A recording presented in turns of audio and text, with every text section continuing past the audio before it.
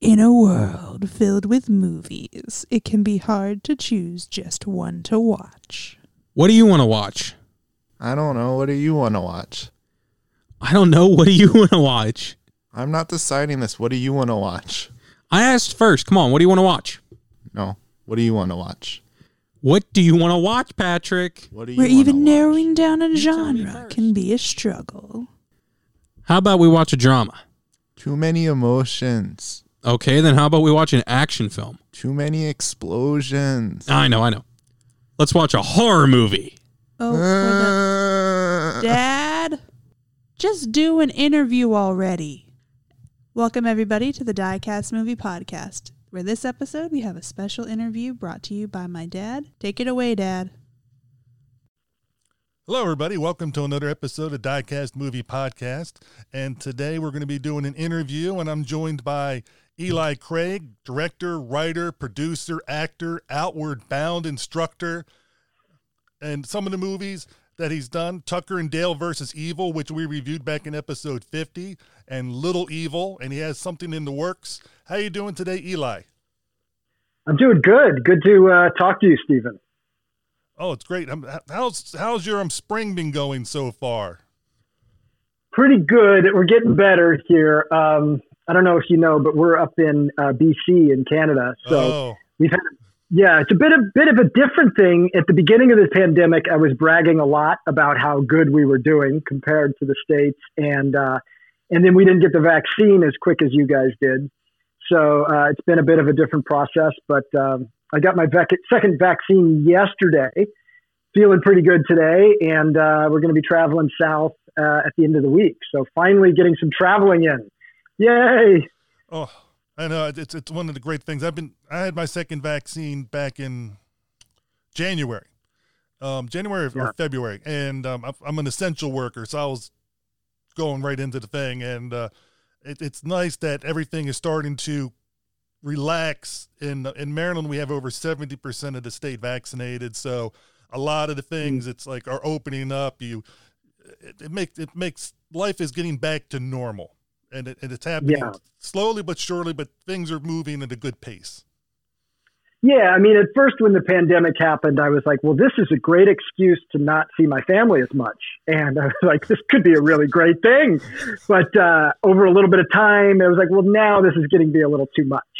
And it turns out it's been a year and a half since I've seen some of my family back in California. We've been trapped on the BC side of the Canadian border. My wife's Canadian.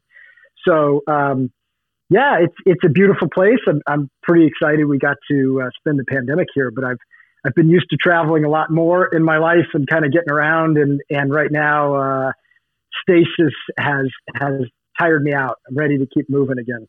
So it'll happen soon. I agree. And I think during the lockdown, I think everybody comes to appreciate things differently because it was so prolonged. And I think now it's like a different appreciation and more of joy coming out of different things you're able to do, and get into that where it was taken for granted before. Exactly. My wife and I thought we were going to kill each other at first. And, a year and a half later, we've worked out our differences. We're stronger than ever. So the flower bed that was dueling as between a flower bed and potential coffin holder for me, if I was really bad, it was like 6 feet long. I was like, hon, that's suspiciously, it's 6 feet wide by 3 feet width and 6 feet long. And you're digging down really deep. What is that going to be for? For flowers, honey.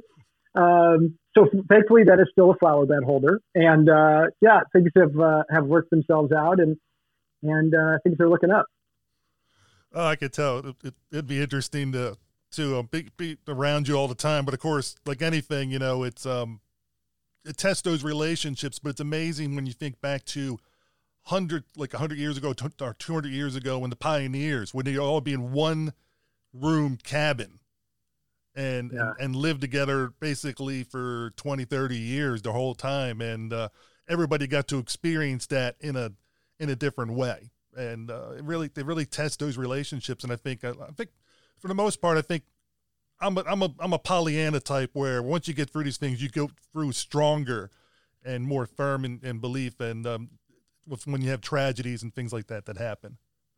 Yeah, I couldn't agree with you more. I mean, we started out thinking that we were going to go off the grid and grow our own crops and that it was the end of civilization. And then I found out like all of my broccoli died, my cucumbers were only this big, and I can't grow my own crops. And so we all need to be reliant on each other. And I think it's kind of given us this sense that we are all dependent on each other, you know, and that humanity is so connected. And, you know, geez, I mean, a virus is a perfect metaphor for how connected we all are. And how important it is to get it vaccinated, and you know how important it is to work together toward common goals, you know, and really kind of like learn that. I hope that we take the positive message from that and not get too divided. But I think there is a real like switch that's happened with a lot of people I know, where your friends became closer, the people you love are closer than ever, and you kind of realize that. You know, life is short and life is transient. And you kind of make the most of it and embrace your loved ones, but also embrace your fears and go after what you want in life. And I see a lot of that right now. I see a lot of people just like quitting jobs that they didn't want and striking out for a lifestyle and a career and a path that makes them, that, you know, blows their skirt up, that makes them excited again. And I think that's what life is all about. It's kind of retaught us that lesson. Yeah, I think that childhood curiosity that all of us have, sometimes we bury it down deep. Some people keep it always to the forefront and, you know, just learning something new and different. And you might not be good at it, but at least you tried, you learned from that, and then you move on. But if you don't try things, if all you think is, oh, I'm never going to be able to do this, and you can always come up with barriers. But it's always great when you're able to push through and say, well, let me go for this experience. And I think that's what life is all about, experiences that you can have that are unique to you and the people around you that you can enjoy. Yeah, 100%. And I've come to the conclusion now that I don't think being good at something matters at all. I think that that's for other people to decide, and it's not for you to decide. And what you have to decide is what your level of commitment is to something and what gets you excited about that thing. And I just don't think there's any value in looking at whether you're good at it or not. Somebody, you know, there's people didn't think Bob Dylan was a very good musician, but he turned out he changed the world's music. And so you know, it's been a lesson I've had to learn kind of over and over, but I really think evaluation of our own worth it gets in the way all the time. And the only thing that matters is kind of pursuing something that gets you excited and something you can wake up every day and keep doing. And that's it. You're not going to be good. There's so many people in this world that are going to be better than you at whatever you're doing, unless you're LeBron James, but it took him a while to get there too. So, you know, you just keep doing it. And even then you're only going to be at that level for so long, for such a period before the next person comes up there and takes that spot. And that's just the way life is. And I think that's where it's interesting with you as a filmmaker, is you're able to put a lot of these things to film. And that way, in a sense, I mean, people say it'll last forever. How long is forever? I don't know, because you go back in time, people thought their things would last forever back in ancient Rome and stuff like that. And some things do hold up, but at least it'll last and people can see a vision and go with it. But then, as you just said, people interpret things differently. So how you put it out there one way, how everybody else interprets it could be totally different. And it doesn't mean they're right or wrong. It's just how they view it from their experiences. Yeah. You know, again, I think, you know, I know there's some people that really think of their legacy and all that kind of stuff and what they're going to leave behind. For me personally, that's just too intimidating of a thought for me. And you know, it's self-destructive because the times where I haven't been able to encourage myself, the times where I haven't really moved forward in life, is whenever I'm evaluating myself from the outside and thinking, oh, you know, I need to do more. I need to be better. I need to, I went through this period after making Tucker and Dale where I desperately wanted to make a film that was sort of better in every way than Tucker and Dale.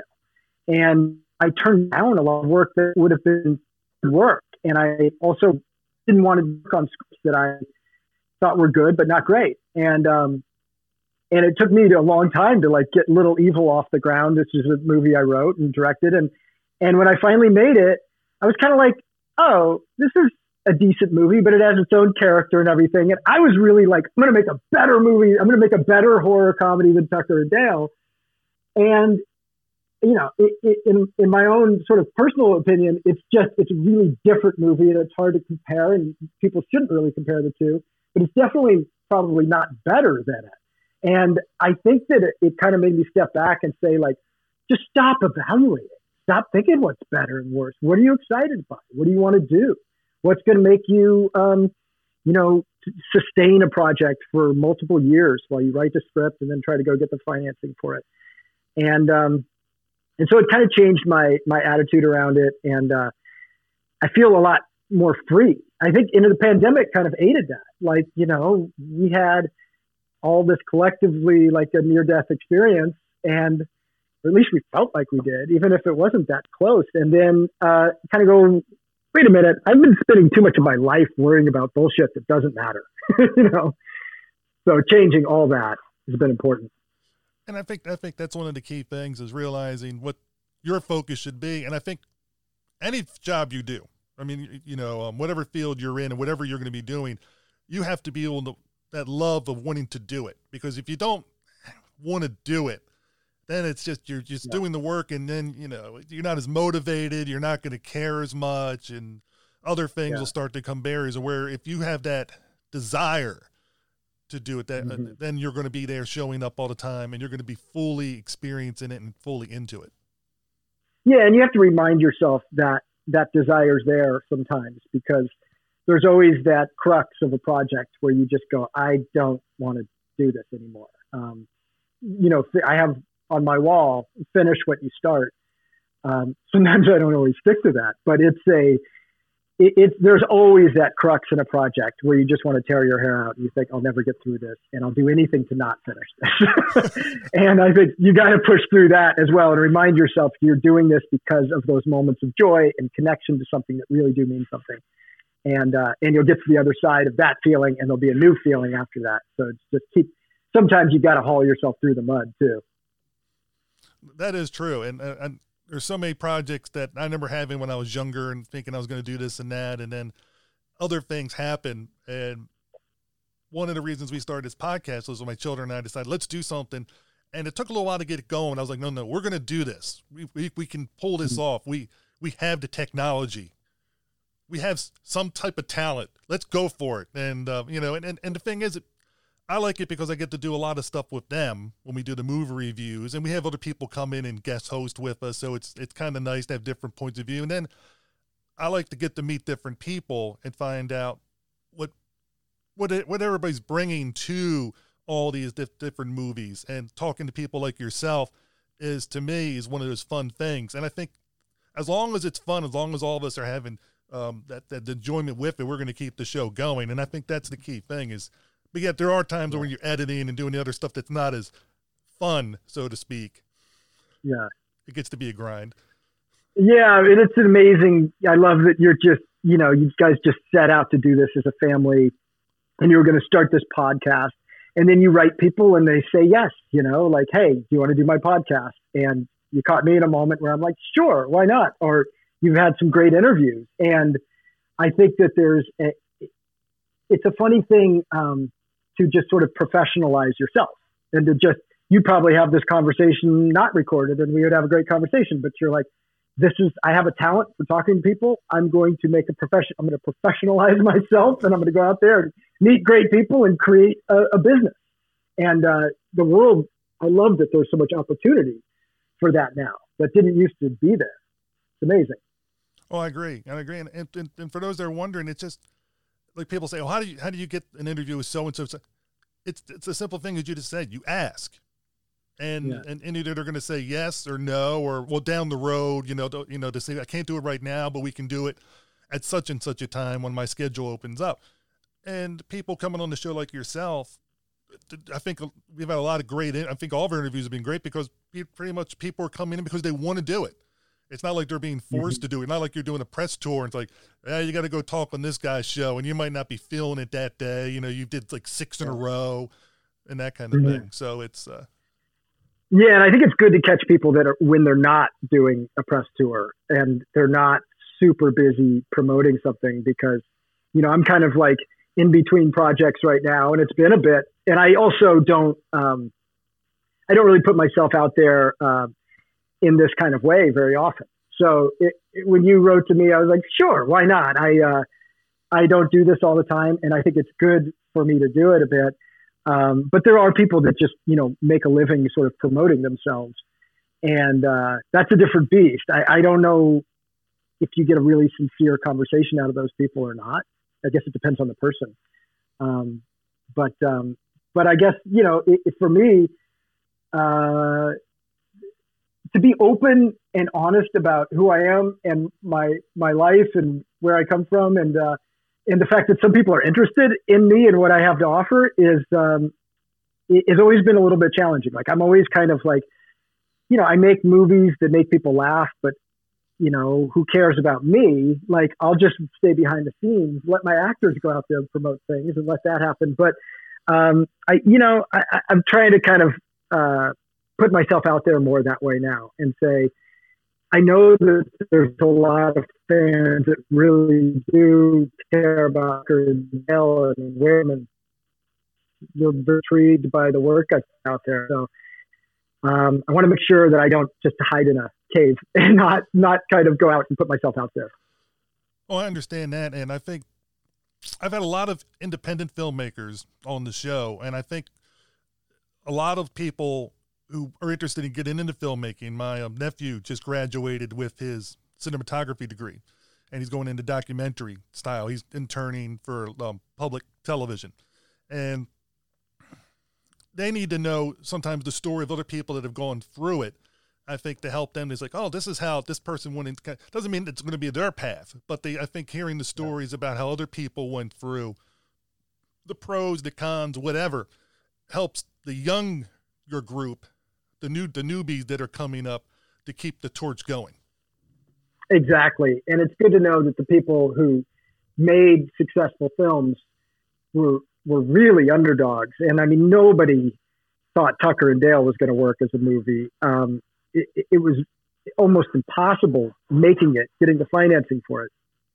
Nobody in town wanted to make it, right? And I mean, we even, before I went and directed it, we sent it around town to see if anybody wanted to direct the movie or just make the script and we, you know, get paid for it. Like, nobody took us up on it. Right. And then I was like, well, this is ridiculous. I'm going to direct it. It's kind of like you just saying you have a podcast. I was like, I'm just going to go direct this movie.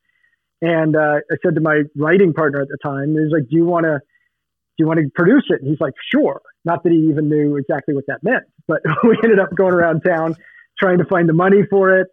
And, you know, I had people that liked the script. I had agencies that would read the script and say, this thing's hilarious. Like, we got to get some of our people in it. But I could not get financiers to bite and put money into it. And so we kept trying to attach different actors, and financiers kept saying, well, who's this guy and what's this worth? And finally, we got this guy, Deepak Nair, who was an indie filmmaker and had done an old Sundance movie that was very successful. I think it was the most successful movie ever out of Sundance at that time, called Bend It Like Beckham. Mm-hmm. And yeah, it was a indie soccer film, and very cool movie, kind of ahead of its time in a way.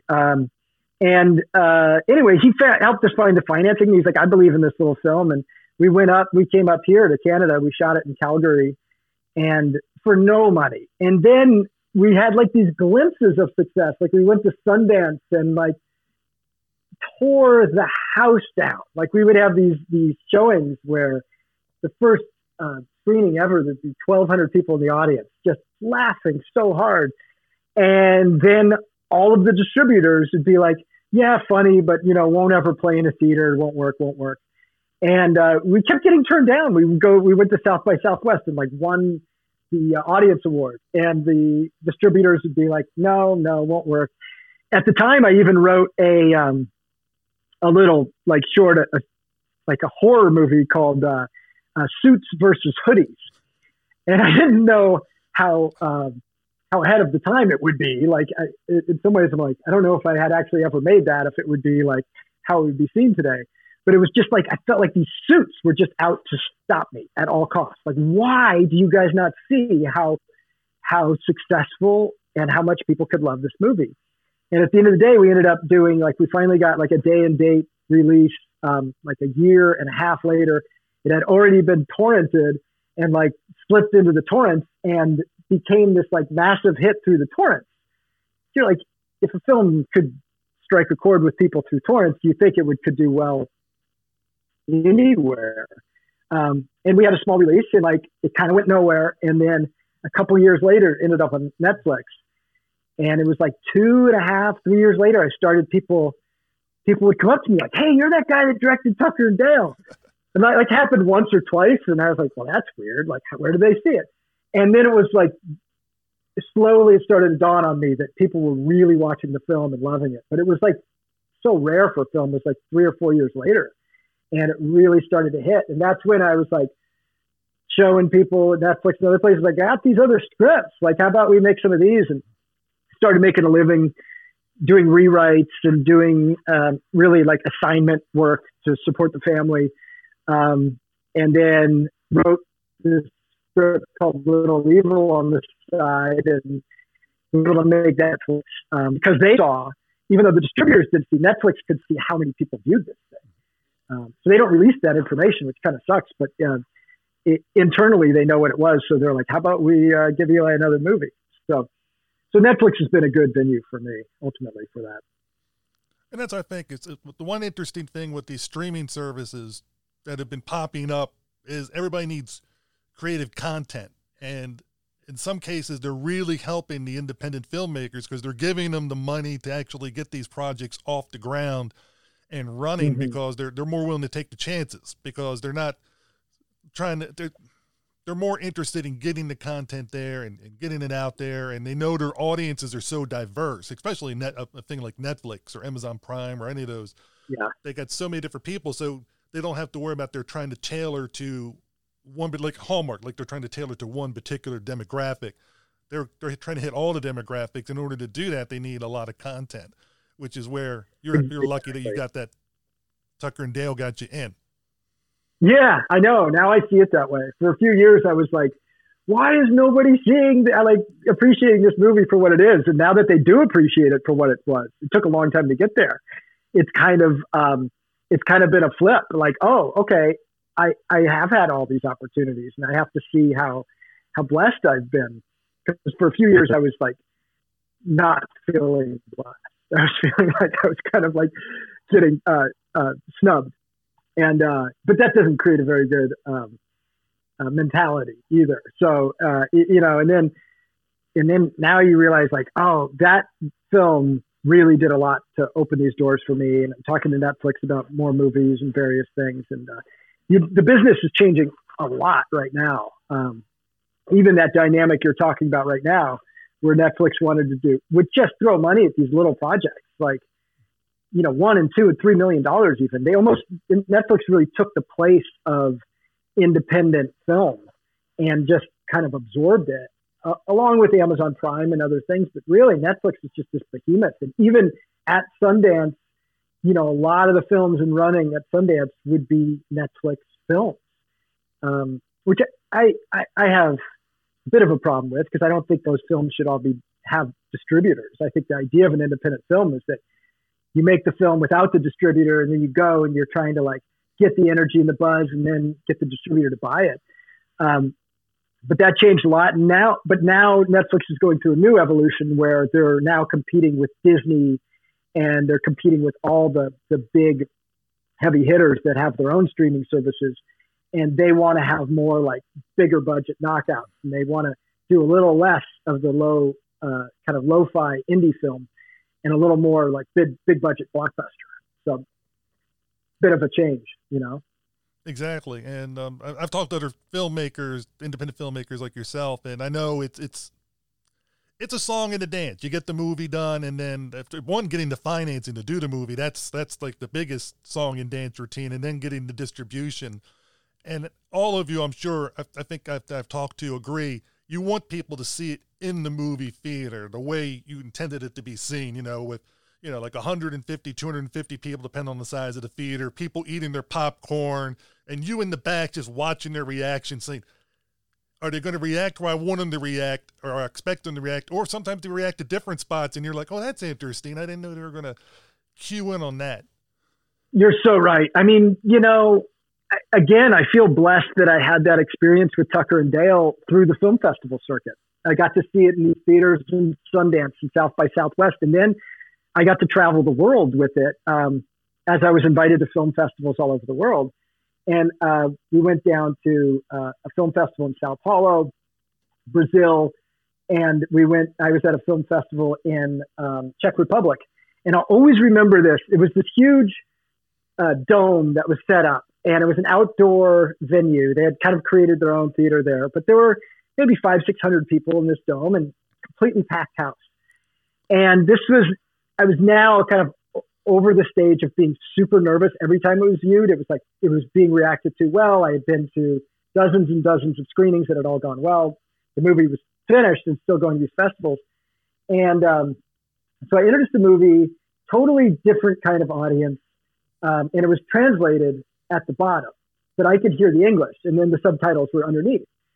And I walked outside, and I was kind of like had a beer, and I was like looking at the night, and I was hearing the reactions of the crowd, and I'd hear the dialogue, for instance, and then for a second I heard the dialogue, and there wasn't much of the laughter. I was like, oh, this is so strange. And then boom, a few seconds later, the laughter hit, and I was like, wow, this is a different thing. And then I heard the dialogue again that should get the laugh. A few seconds later, boom, the laughter hits. And then I realized that it was all working the same, but they were reading the transcript, they were reading the dialogue, and it just took longer across the different culture and the audience. But realizing like comedy can transcend cultures and really bring people together. And it's just so much fun to see my comedy just light up an audience and make people feel closer together and bring such joy to people. It was so much fun. Oh, it was a joy to see. But before we get more into Tucker and Dale versus Evil, one thing I wanted to ask you about is, what are some films that influenced you to become a filmmaker?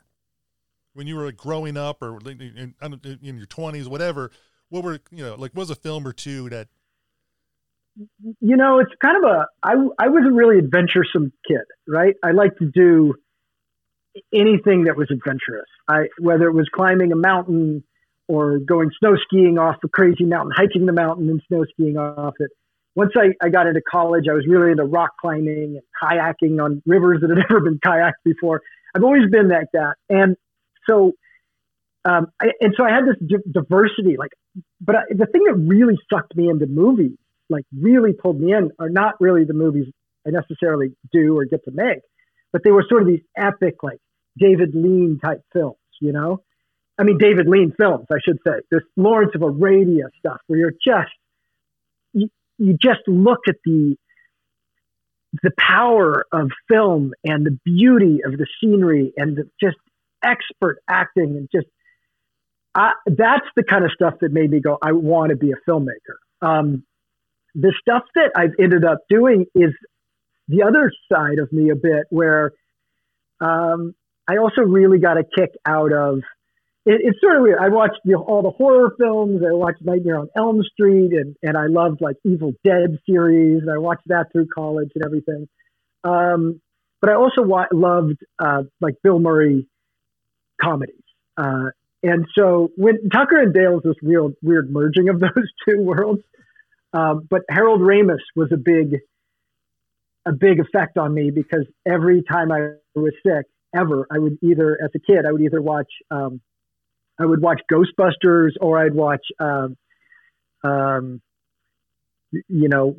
one of his films really was fantastic. What's the one they go in the army, Bill Stripes. Murray and Stripes. So I'd watch Stripes all the time when I was sick. It was totally inappropriate. I was I think 6 or 7 years old, and there's tons of nudity and everything that now we see that as R-rated.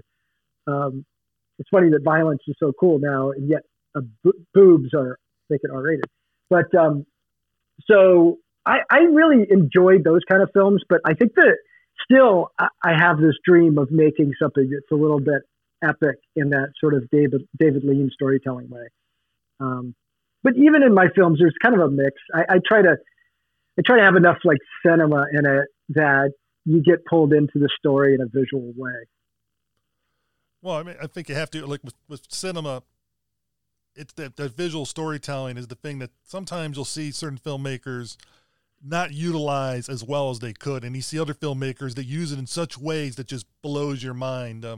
We did a review of Napoleon, the 1927 silent movie by Abel Gance, and it's 5.5 hours long. I think Netflix is coming out with a 7-hour version of it soon, because originally I think it was 9 hours, and restoration and stuff. But it was just, you're just blown away with the technique that was used in 1927, and then you see certain minds like David Lean, Orson Welles. I mean, certain people just hit the ground, and you're just amazed at what you're able to see on the screen with that creativity. I was just watching the Hitchcock's The Birds recently again, because I'm adapting something, that is in that creature, wild animal genre, and rabid animal, I should say. And it just is astounding what they were able to pull out. I think it was 1959. They were able to pull off these effects that were just, they were almost viable by today's standards. And, I'm going through how those were done back then, and you're literally compositing it in on film. You're burning it on top of a frame of film, and the specificity and just the technical expertise to do that is unbelievable. So, I mean, film's always been this great mixture of art and science, right? And I love when they come together. I love Cameron. I mean, you look at what Cameron kind of films he's done, and I keep trying to tell my kids, like, one of my sons is 6, turning 7. The other one is 15. And so they're not always able to watch the same movies, right?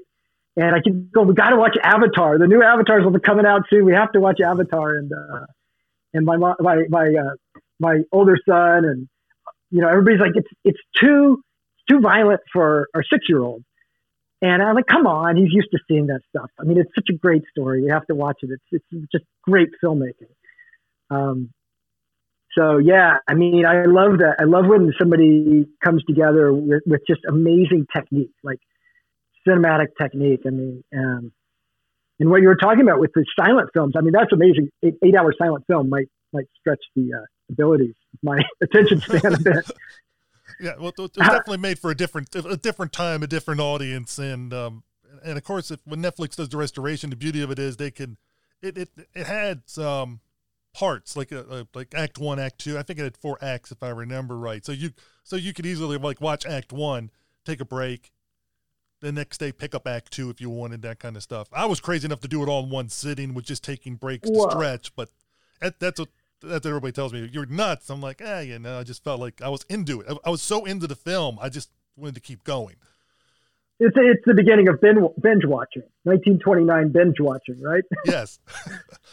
That's amazing. Did you ever see the silent film Metropolis? Yes. Oh, many times. That is a masterpiece. I would watch your review on Metropolis because I think I've looked it up several times. They've talked about doing a remake of that movie. It should be done now because it is really poignant to today. But yeah, if you've seen that, just what they were able to do in a silent film. In some ways, I think silent film is really important to study. Like when I was in film school, our first films we made were like forced to be silent films. And none of the students really understood. They were like, come on, I want to have dialogue. Like, I want to be like Judd Apatow and have fun dialogue. And just being forced to tell a story visually is so important. Sometimes we get away from that. And like really good, I mean, the most intriguing films are always stories that are just told visually and have less dialogue than you need or than you would typically have in in our world conversation. And I think that's where I was meaning when I was talking about, like, with cinema, you should be able to see the experience and have the dialogue should be to augment what you're seeing. But if you have to explain everything, then if you have to use dialogue to explain what people are supposed to be seeing, then I think in some cases the filmmaker, unless you're trying to describe the undescribable, I think the filmmaker failed to get that across visually. So it should be the marriage of the both. And I think for me, when both are hitting at all cylinders, that's when you really got a good movie, and hopefully that everything's working script-wise. But filmed well. Not everything filmed correctly and done correctly is going to be something that's going to appeal to everybody's taste. But at least they did the job that they were supposed to do and get that across using that medium. Yeah, absolutely. Well, that's good. I mean, it's just a good note to always come back to, because sometimes it's fun to write a scene, and it's fun to writing good dialogue. It's always, it is one of the parts I really enjoy about script writing. But digging into the visual details in a script is a little more tedious sometimes. But when you're shooting it, then you're like, oh, okay, you can make sense of it all. You're right. It's the combination of those two things is really what good storytelling is all about. The interesting thing is, I was telling you this before we started recording, when you agreed to the interview, because I'd seen Tucker and Dale versus Evil and Little Evil, I was looking at your background, and I did not notice at the time, but you have an interesting parentage, so to speak. Yeah, I guess so. I do. I have my father's this crazy 60s kind of iconoclast who did things his own way, and like I grew up partly in the Oregon woods, and he worked in sawmills and did construction work, and I grew up partly there and then partly in Los Angeles, where my mom was a movie star and was an actress, and I grew up thinking I wanted to be that lumberman, that like hard working dude in Oregon, and did a lot of that. And so I really grew up with this dichotomy in my life between real, sort of working class American and a little bit of elitism. I guess I am ashamed a bit to say, but it is the truth. A bit of elitism and entitlement and all that stuff. And I kind of lean toward sort of the more rougher, outdoorsy lifestyle. And I never thought I'd go into show business for that reason. And like you said before, I ended up going in and becoming an Outward Bound instructor. And then I was guiding kids on mountains. And then I guided mountaineering trips in South America on the highest mountain in the Western Hemisphere, on Aconcagua. So I was guiding on that, and we were guiding in Denali.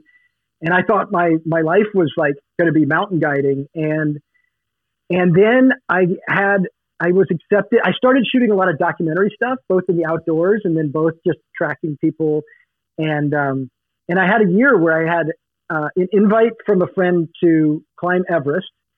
And it was the guy I was doing climbing with. And I'd have to raise like $60,000 for the Sherpas and all that stuff that Everest includes. And I was kind of like, okay, I could go climb Everest and spend $60,000. And in that same year, I also had applied and gotten into USC Film School.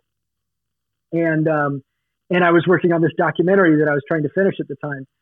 And I just made this decision that I was going to go to film school and finish this documentary, and climbing Everest kind of was like something I was going to put off for a while. I'm still yet to climb Everest. Not sure I want to anymore. It seems like a feather in the cap that would be fun to have, but it would be almost solely for ego, because it's such a kind of a grotesque climb now. It's just such a mob. But anyway, it's a scene. But anyway, so I grew up in this really big dichotomy, and I ended up like almost on the flip of a switch, just saying, I'm going to do some acting, and I'm going to live a life that's more on the creative side. And I've been able to apply some of that dichotomy to my work, I think. And in some ways, a lot of the stuff I write has to do with this kind of clash of cultures that I was in the middle of. And so I don't know. It was a bit of a different way to grow up, and I reflect on it like I didn't embrace it. It's funny, you know. I grew up with friends like in the film industry, and I didn't embrace it like some of them did. I kind of was like kept my relationship to my mom at arm's length. I definitely never used it to promote myself or anything. That's why you were so surprised, because nobody ever. I'll tell you, when I started acting, it freaked me out a little because I did this film with Clint Eastwood. Space Cowboys. Very small. Space Cowboys. And it was a very small part. But I had done like 3 movies, and there were small parts. I was kind of dabbling in it. And it made me nervous because one thing I know from my mom's experience, my mom is Sally Field, by the way. I don't think we said that. But from my mom's experience was that once you have fame, you can't reel it back in. You can't unfame yourself. And I saw her experience, and I thought, I never want to be famous, because I didn't like the way people treated her. I didn't like the way people sucked up to her. And I didn't like how it sucked the oxygen out of the room. I didn't like how it changed people. I mean, you go in a room, still to this day, people just can't act like themselves. They can't act normal around some people. And it can bring out good things in people, but it brings out bad things in a lot of people. It brings out a sycophantish quality. It brings out a part that makes people think that person's better than you. Anyway, I had decided that I didn't want that in my life. And then I found myself dabbling in acting. And I did this really crappy horror film at first, which was fitting for me, called Carrie 2, where my head got chopped off. And then I was in this couple other indie things. And then I was in this Clint Eastwood movie. And I was thinking to myself, wow, this could be kind of a big deal. Do I really want to do this?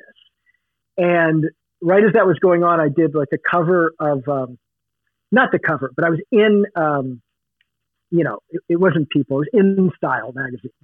And I had some like photo shoot, and it said, Eli Craig, son of Sally Field. And I realized that was going to be my, the way I was known forever. And I thought, I like my anonymity. Like I kind of decided that I didn't want to be an actor.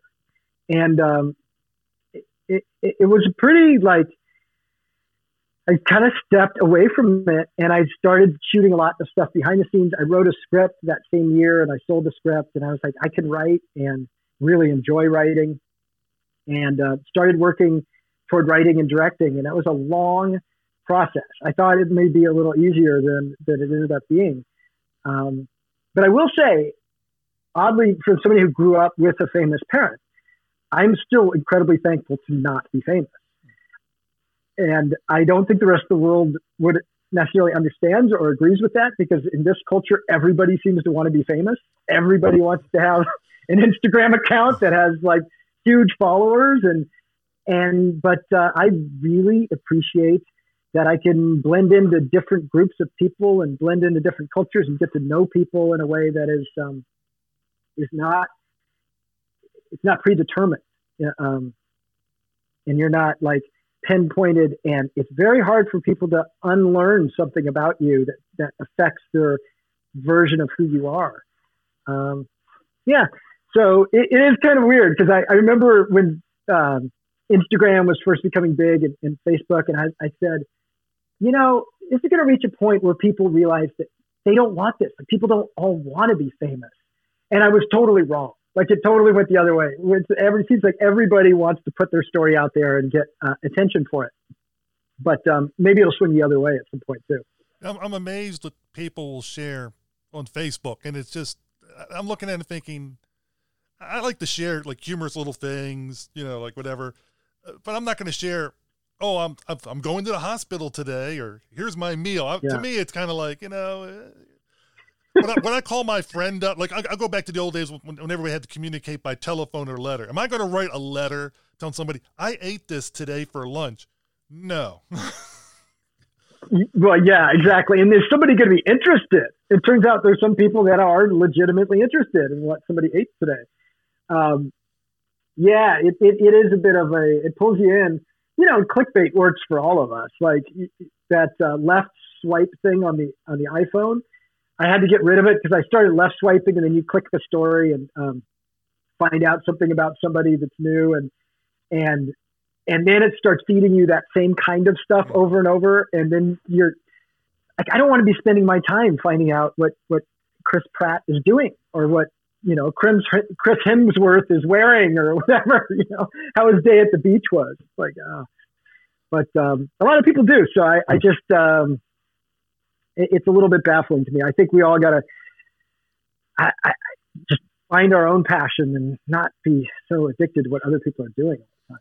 But now, before we move on to the next thing, two things I want to bring up that you talked about already. One, you and I have a common background in a bit. When you talk about Outward Bound leader instructor, when I was in college, I used to lead hiking trips, camping trips out, and take people to, of course, on the East Coast, so it should be Shenandoah National Park and all those kind of fun things. And I remember taking mountaineering class in college and going to Mount Washington, back when there was a ton of snow. And I thought we got up there, I thought these were like bushes, but the tops of trees because the snow was so deep. And we and all that. And those are the things. My eldest brother, who's 8 years older, when I was growing up, he would take me rock climbing. He would take me kayaking, canoeing, and he would take me on these college trips when I was I would be 11 years old. I'm going with him, with all these college students, and we're going out there, and some of them are scared of all get out because they're in the outdoors, and I'm just like, I'm with my brother. When you're 11 and you're with your 19-year-old brother, nothing's gonna happen. Exactly. It's funny. When I was teaching Outward Bound classes, people were so terrified of the outdoors, and we'd be sleeping, hike 15 miles into the woods and be like, what if some freak is out here and they're going to kill us?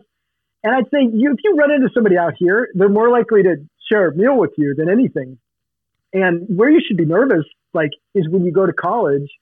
You should be nervous at the frat house, be nervous when you're hanging out on Fraternity Row, not here in the woods where you're totally safe. In some ways, that was the impetus for writing Tucker and Dale, where you had these frat kids be the evil ones and the hillbillies were the nice guys, Because in my experience, rural areas or whatever, no matter what your, stupid, whatever your politics are or anything, if your truck breaks down and you're in the middle of nowhere in Alabama, somebody pulls over, 99.999% chance they're pulling over to help you fix your tire. And they're the nice, rural people are generally people that are gonna help you out. And yet through media and through film, you kind of ended up with this impression that they're gonna kill you and murder your kids or something, So. Oh, I know, and it's I find it kind of funny, and how people have that outlook, with just from perspective of the news or films or whatever.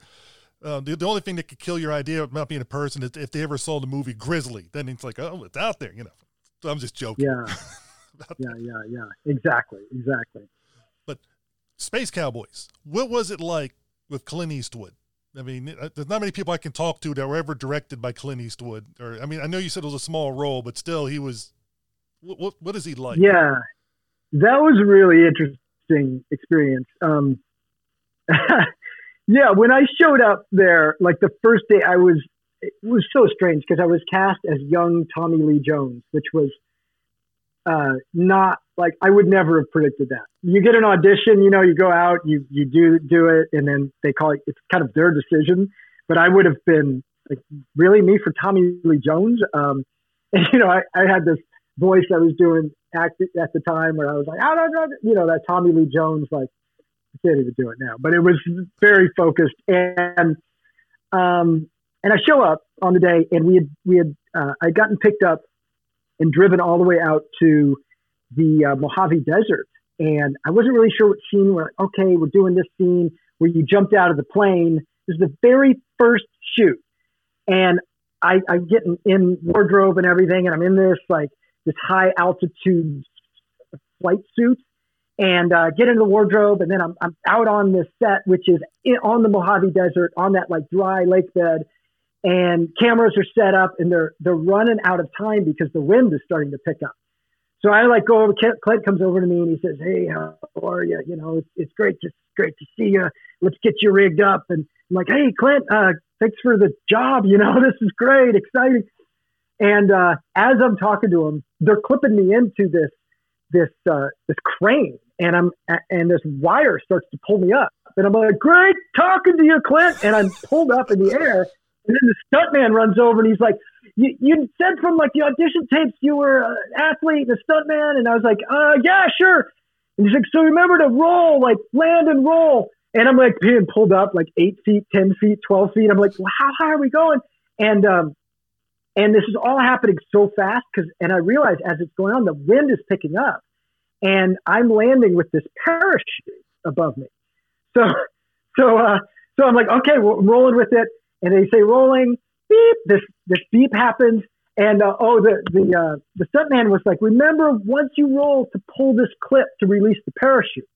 Okay, but I had lines to do and everything, so I'm running through it all in my head. And then they pull me up, I hear this beep, I get dropped, I do my roll, and I stand up and I pull off my helmet, because I'm like, well, I'm an actor, I gotta like take off my helmet, and I start saying my lines, and I look over at the camera, and behind the camera, everybody is just pointing at me. And just at that second, I realize I forget to pull this clip that releases the parachute. And I feel this gust of wind, and I get yanked backwards.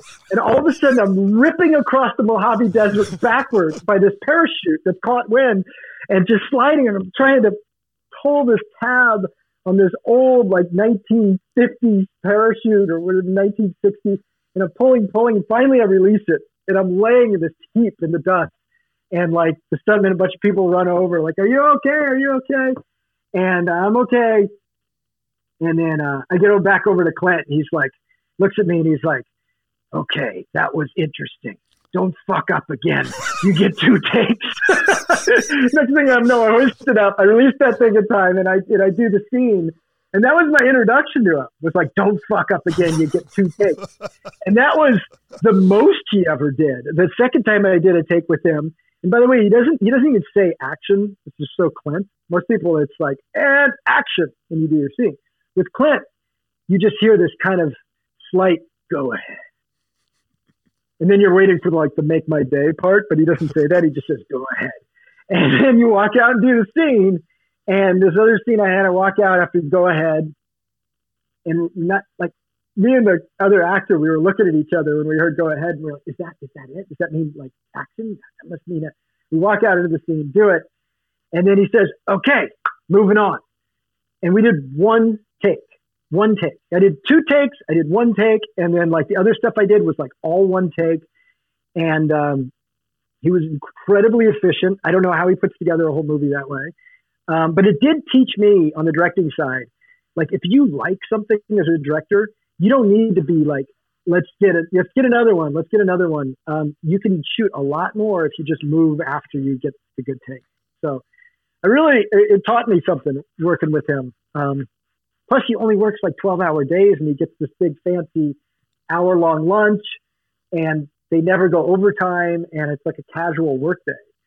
So yeah, it was fun. He's an icon, man. It was pretty cool meeting him.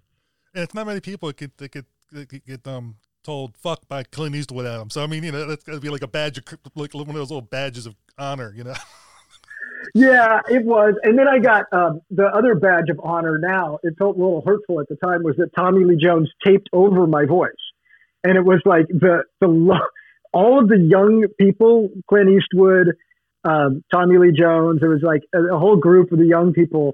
They were all dubbed over by their older people, which was super weird to see somebody else's voice come out of my mouth. And you're like, oh, okay.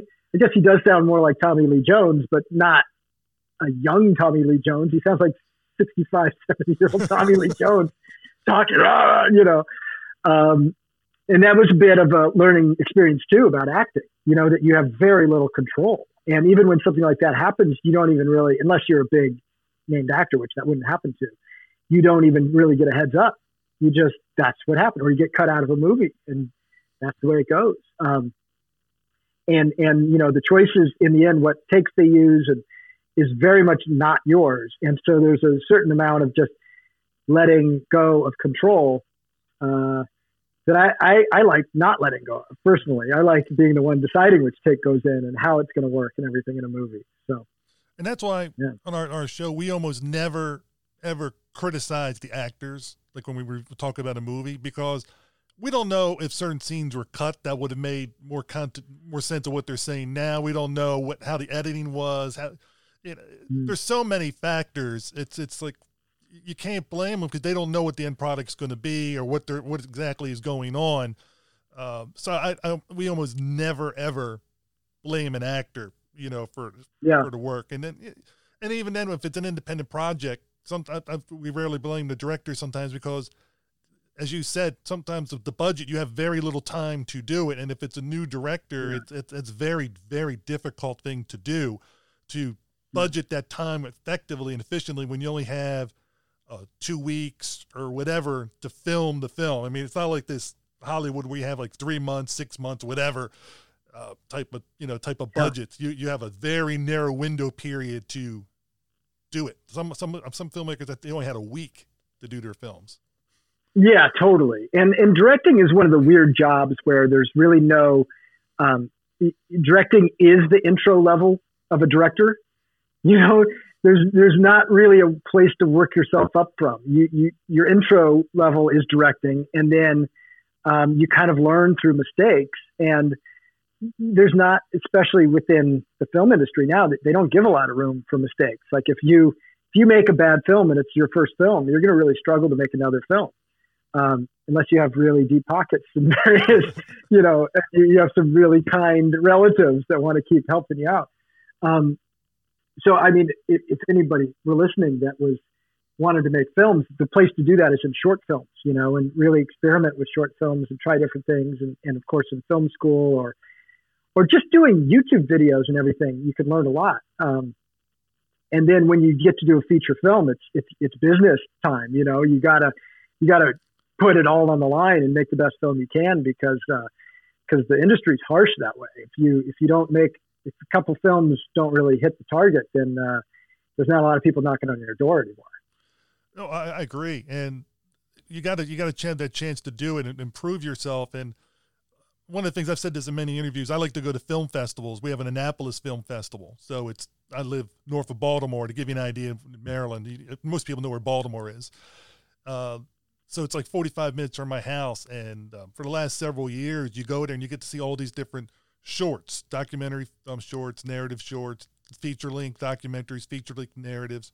And it's amazing when you go to see the shorts. Some of them are 5 minutes long. Some of them are 20-some-odd minutes long. And there's so many different topics. And I think one of the things that's nice to go to a film festival is just go, sit in there. You're watching 6 shorts in that particular period, and you get exposed to so many different things from other countries and other stuff that it's just amazing. You get to see that work. Some of it you're going to like, some of it you're not going to like, some of it you're going to be ambivalent about, but it's just, it's still, they got it done and got it out there.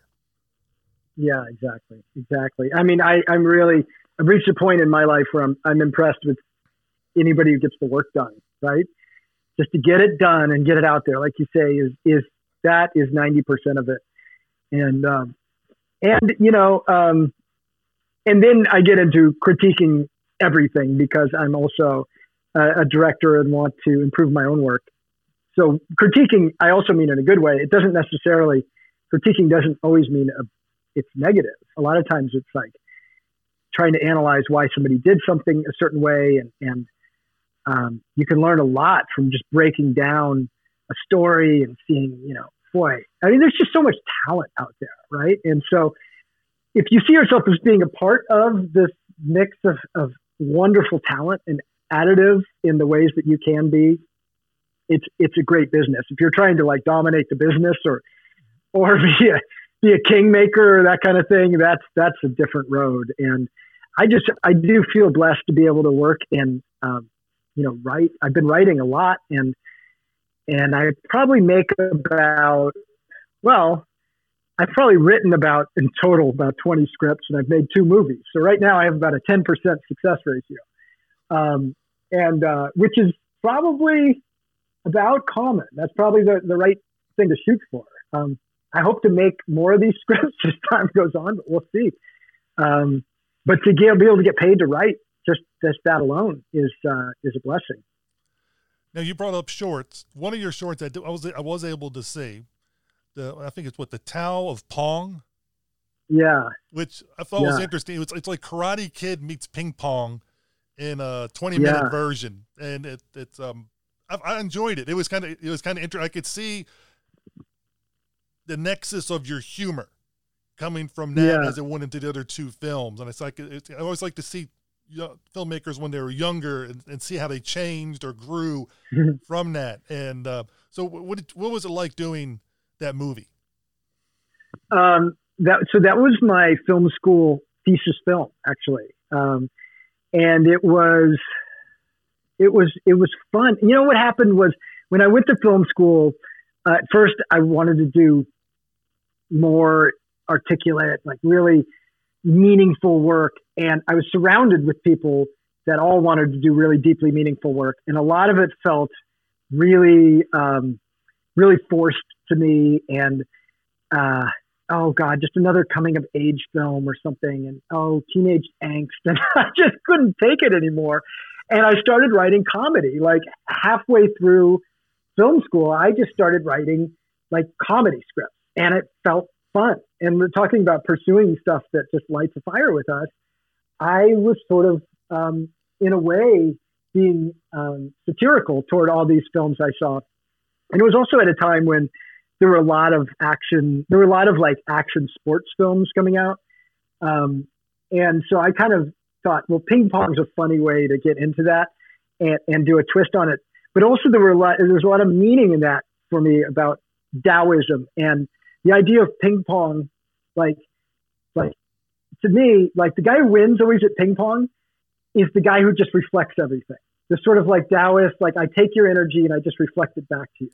And no matter how hard you're trying to crush it, that guy just sends sends the ping pong ball back to your side. And in a way, the film was about this guy who was so angry and wanted to win so bad that he kept losing. And the Taoist master, who's the Karate Kid kind of guy, tells him like he's not ready, and he's not ready to learn the way of the Tao. And then when he does teach him, he takes him on as an apprentice and teaches him. It's all about letting go, and by letting go, he's able to play at his highest level. And then he still doesn't win, but then other things happen, like he gets the girl of his dreams. And to me, it's funny because my wife was in that, right? Sasha Craig now, Sasha Williams, who's a Power Ranger. I met her in that, doing that film, and we got married. We've been married 16 years. That was probably 17 years ago I did that film. So it worked out well for me. You got really the girl well, too. but I got the girl, so I was ready. I was ready for it. And it's a lot about like, are you ready when when are you ready to put yourself out there? When are you ready to start doing the work you want to do? And the point is that you're ready as soon as you say you are. Put yourself on the line, put yourself out there, and begin learning what you want to, begin learning the craft that is going to allow you to be excellent at what you do. And just by putting yourself out there and trying to do that, you will change and grow as a person. Whether you'll end up doing the thing you want to do, like this guy did not win the ping pong tournament, but he got the girl of his dreams, and that was Paulo Costanzo, by the way, who's another Canadian actor who's very good, and Jake Busey. And so I got to work. It was like an early thing, but I reached out, talk about just writing and asking people if they'll do things. I reached out to Jake and I said, "Hey, would you play this Nemesis ping pong player for free?" He said, "Sure." And Paulo, would you do this? And I began to learn that I could put together a whole show on my own and build the sets and do the whole thing. And even a little bit of CGI work, with the ping pong ball. And so that kind of led me to say, I got to write a feature. Now that led to the next thing, One thing I want to say, the one line I thought that was great in that movie, which I think you and I have been dancing around talking about off and on, was when the master's telling him, like, he helps him with an injury, just like Karate Kid. And he goes, what if I lose? He goes, it's just a game, Yeah. It's just a game. Yeah. Yeah, you got to lighten up, dude. You got to lighten up. It's just a game, and it makes you freer. I was talking to a friend of mine who unfortunately lost her father recently, and it was, it's really heavy. But the thing I said to her was, one of the things that death does teach us, and existentialism was something I studied in college, and existentialism talks a lot about death, and one of the things is that death literally takes our lives, but figuratively it gives us our lives because it frees us to be fully ourselves. It frees us because ultimately none of us have anything to lose because none of us are going to avoid this thing. And her father had lived a very full life and a very rich life. And he was an exciting man, to know. And I think that, to allow us to not be afraid, to just live your life. And I guess that was what the Dao Pong is. That's what this stuff is, to just, what do you have to lose? You have nothing to lose, dude. You have nothing to lose. Just go for it. And I think people that are not even interested in filmmaking, it applies to everything in life, and if you try, what's the worst that happened? It didn't work out, but you learn from that. And it's that, like I said earlier in the show, the experiences, and I think that's the thing. You learn from that experience, and you can go to a different one, or you could try if you really want to and keep working at it and improving yourself. Yeah. Exactly.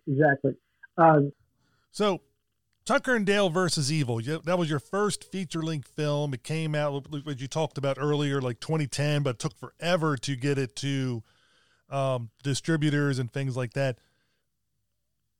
What was the genesis for the movie? Because I know you're the co-writer and you're the director of it, but what was the genesis? I think some of that we got from the interview so far. We're talking about your background of Outward Bound instructing and your comedic takes and different things, but what was it like creating that, to me, a horror comedy classic in my mind? It's like one of the ones I always like to put in every few months. That's pretty cool. I'm so glad it's reached that level now. It took a while, and I thought when I was making it, it was going to be a cult classic. I just believed in it so much. It was basically, what if Leatherface was really a good guy? And he was misconstrued as being this evil guy, but he's really just trying to save everybody.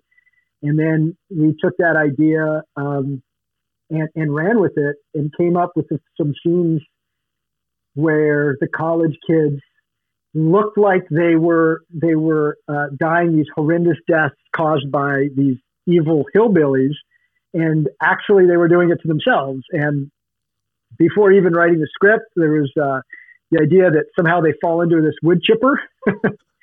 And that's my favorite death in the whole movie is the wood chipper death. And my daughters too. We both were like, that is the wood chipper. Yeah, it really works well. It works well where it is too. I think if it was the first death, it would be a little jarring, but it escalates well. And we had, the other death of the guy, which is the Leatherface scene, where Alan Tudyk is sawing with his chainsaw into a log and then hits a bee's nest and then starts running with the bees attacking him and waving the chainsaw in circles with the smoking chainsaw. And a kid sees a wild man running at him with a smoking chainsaw, and it's straight out of Texas Chainsaw Massacre. So, and then that kid, of course, runs into a tree and spears himself. Accidentally dying. And that was Ben's favorite death. My son that watched, that was his favorite. So the two you're talking about were like our favorite ones. And when we did our review, we saved our favorite deaths for the end of it. We put a thing that somebody was spoiled. We said, don't want to give any, if you don't want to have any spoilers, don't listen beyond this. And then we kind of went over all the craziness. Right.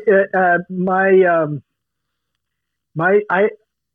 favorite might be more subtle. I think my favorite death is when the girl just wants the puff of her cigarette, and she's just given up on life.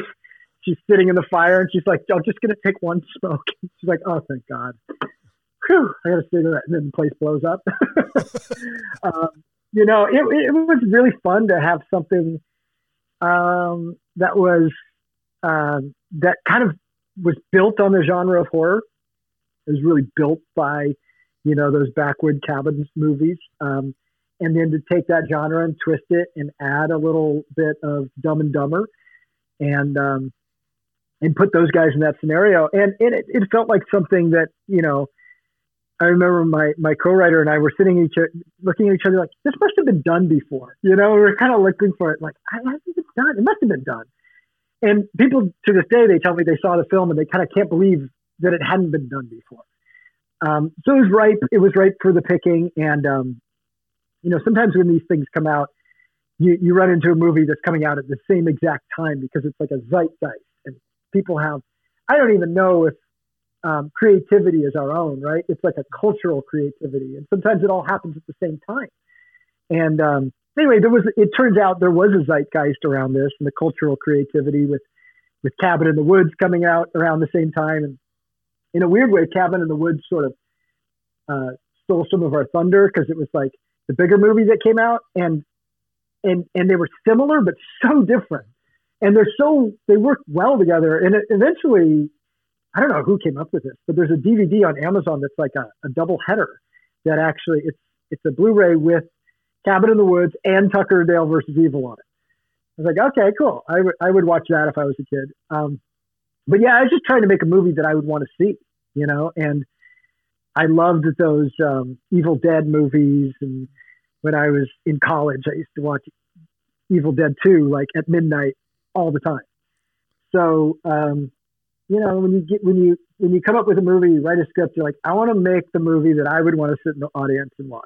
And I kind of did get to make that movie. And that's what was so fun. I didn't know enough to know why I was being told no all the time. Like, I couldn't get the money. And then I found the right actors for it. And Tyler Labine and Alan Tudyk. And people were like, no, they're not big enough actors. We won't give you the money. Finally, we got the money. We did it. And I kind of got to do the movie exactly the way I'd want to. And nowadays, I have even less freedom. I get more money to make the movie and more money to write and direct it, but less freedom to do what I want. So it's kind of this weird trade-off. But at the time, I just was desperate to make the movie so I could go sit in a theater and watch it. Your casting of Tyler and Alan was perfect. I mean, you couldn't get a better Tucker and Dale. I mean, I can't imagine anybody else playing those parts. I mean, Alan Tudyk, poor Alan Tudyk's character, I mean, he suffers so much as Tucker in this, and it seems like Dale somehow has this way of avoiding getting physically hurt. And everything seems to always happen to Tucker. And it reminds me a little bit of like Abbott and Costello, where Tucker is the Costello character that seems to get all the stuff, and Bud seems to be Dale, where like, no, nothing seems to happen to him, but in some ways but his acting, both their acting was great. I mean, the chemistry that they had together was, I mean, I think it was their first movie together, but it seemed like they'd been friends forever.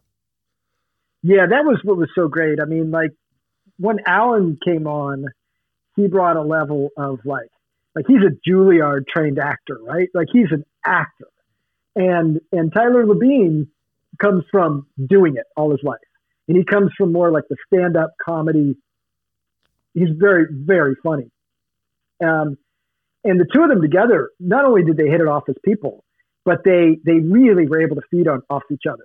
And Alan plays everything so real. Everything needs to be justified. Anything in the script that didn't make sense to him, that wasn't justified in his character, like he was hard to direct because he wouldn't accept a line if it wasn't true to his character. And fortunately, there weren't a lot, but there were things like he really wanted to understand where this guy came from and, what he ate for breakfast kind of thing. And it was great to work with an actor like that on my first film. And he just brought it alive. He brought the character alive. And so it was this perfect duo, and they played off each other so well. The first scene we shot, I think back to this sometimes, the very first scene, the very first day is them in the back of the pickup truck. It was the day, and they see the girls for the first time. And he walks up to her and he says, "You girls going camping?" And while they're loading up the truck and they're looking over, and the very first scene we shot was like outside there, and they feel like they've been friends their whole life. And he says, there ain't nothing special about them girls. They're just college girls. You know, you should go talk to them. He says, you're a good looking man, more or less. and you got a lot of heart, and that's two things right there, you know? And so, yeah, and so it's like, wow, they knew each other for a total of 40 hours at that point. He had flown in. We had one meeting the day before. They didn't really have any rehearsal time, and just threw it in and got that scene. And so that was a testament to how good those guys are. I mean, and you can see that with certain movies or certain actors have that chemistry right off the bat. I mean, and it enlivens their characters so much when they're able to work so well together. And obviously, since they're the stars of the movie, it really helps that the relationship was so believable. I mean, it was just like you could tell these guys have been friends for a long time. Yeah. I'll tell you something that's really interesting to the film business too. It's like Tyler, I saw him in TV. I was searching for a guy that was from Canada because we get the tax credits that was this character. And I searched high and low, watched all these TV shows, and I watched a lot of Tyler Labine's work, and I was like, this is the guy. It's got to be him. Met with him, got him. He'd read the script. He was into it. He had really not played a lead role like this before, especially a really like character-y role. Like a lot of times he gets wisecracking scripts, you know, where you're this kind of smart-ass wisecracker. But this was a character that he got to play. So he was so excited. But then we had another actor that was like from inside the agency that was sort of helping me put this together, but not really. And he was into it, but he was just starting to blow up as an actor, this comedy actor. And he fell through, and we had like 3 days to find another actor. And we were so fortunate to then be like, okay, who are we finding? I saw Alan came on board, and he was interested in doing it. And I thought, this is the perfect combination. But it really deepened the material. If it had been the original actor, it could have been a little hammier and more comedy with less of the grounding force behind it that made it sort of withstand the test of time, you know? I think it was the honesty between them and the genuine emotion that makes people at the end of the day love the movie rather than just sort of like it. I think it's because Dale's character is just such a giver, you know? Yeah, literally. Yeah. He came up with that hat too. He made that hat. He came up to me and he said, well, I kind of want a hat that says giver across the top of it. What do you think? I said, that's fantastic. Let's make it. These guys brought so much to the game. And that's really the fun thing about writing and directing. It's like you write. And then you set it aside, and then you have all these other creative teams come in and they're so additive, you know? I mean, like the production designer, John Black from Calgary. And we were, you know, you're like in the middle of nowhere, but he had worked on sets like Lonesome Dove, and they had done big films out there, and he knew what he was doing. And he saved us from being in a forest that we just couldn't shoot in. Like originally we were scouting in like these aspen tree forests, you know, and they're like dense and skinny little trees. And we just couldn't find the forest where we were scouting. And he knew where one was. And I'm telling you, if we ended up shooting in this, like, it just would have changed the entire vibe of the film. If it was these like white ash tree looking things and they're walking through it, as opposed to these like dark, brooding pine trees, you know, and evergreen trees. And, so, you know, you're so blessed to surround yourself with a team that is smarter than you. You know, I like to surround myself with people that are more talented and smarter than me. And that way you're going to make a great movie. Yeah. So that was cool. I think that's the testament of good leadership, which the director is when you don't mind having other people be smarter than you in other spots. Because some people, when they're leaders, they think they have to be the best of everything. But they don't realize if you delegate it well and have the correct people with you, you're so much more able to have a better end result because you're not trying to put it all on your shoulders. 100%.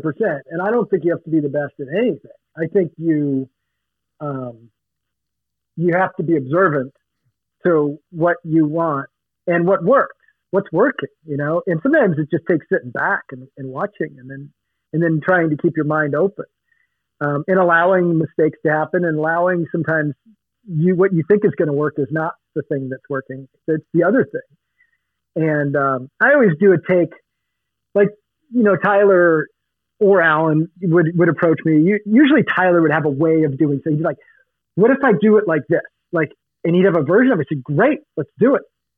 And he would do it, and he would improv lines and do all these different things. And I'd be like, that's cool. Okay, let's try another one. And he'd do again. And then he'd be like, well, what do you think? And I say, do you want to try one with the lines?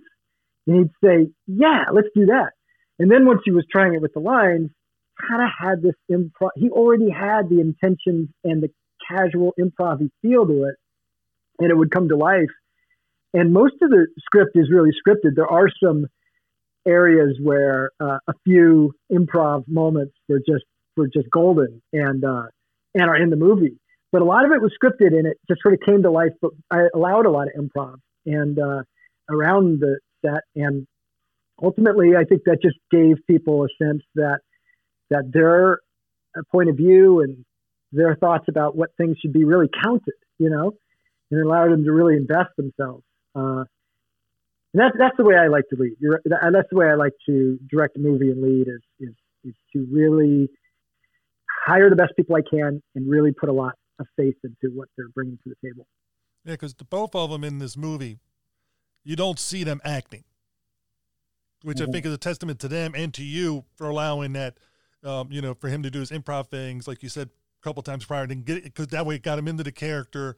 And it just seems to come more natural, not like they're trying to. I'm sure you've seen films where you can just tell they're just moving from point to point, and you don't feel it being realistic to that character. Yeah.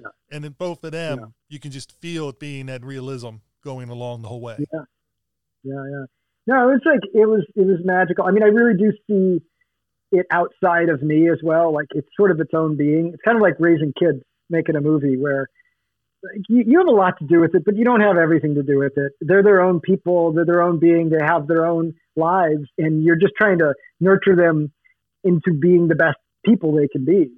And it's not like I'm talking to you about it. It's my film. I guess I can call it my film, but it's not really. It's our film. It's everybody who's in its film, and it's its own creature. And it lives on. And that's why you can kind of be proud of it or disappointed in films and stuff from a distance, like kind of like a parent, And I think the hardest person to ever please with the film is the person who directed the film, because you're always, every filmmaker I've talked to is always like, well, I could have done this if I had this, and which is true of everything in life. And I think you've said this before. It's part of that letting it go. This is what I had this is what I had time to do. This is what we did. And we did this instead of being a Monday night quarterback or Monday morning quarterback. But also knowing that like sometimes the box that keeps you in, like whether it's the budget or like stipulations about where you're going to shoot,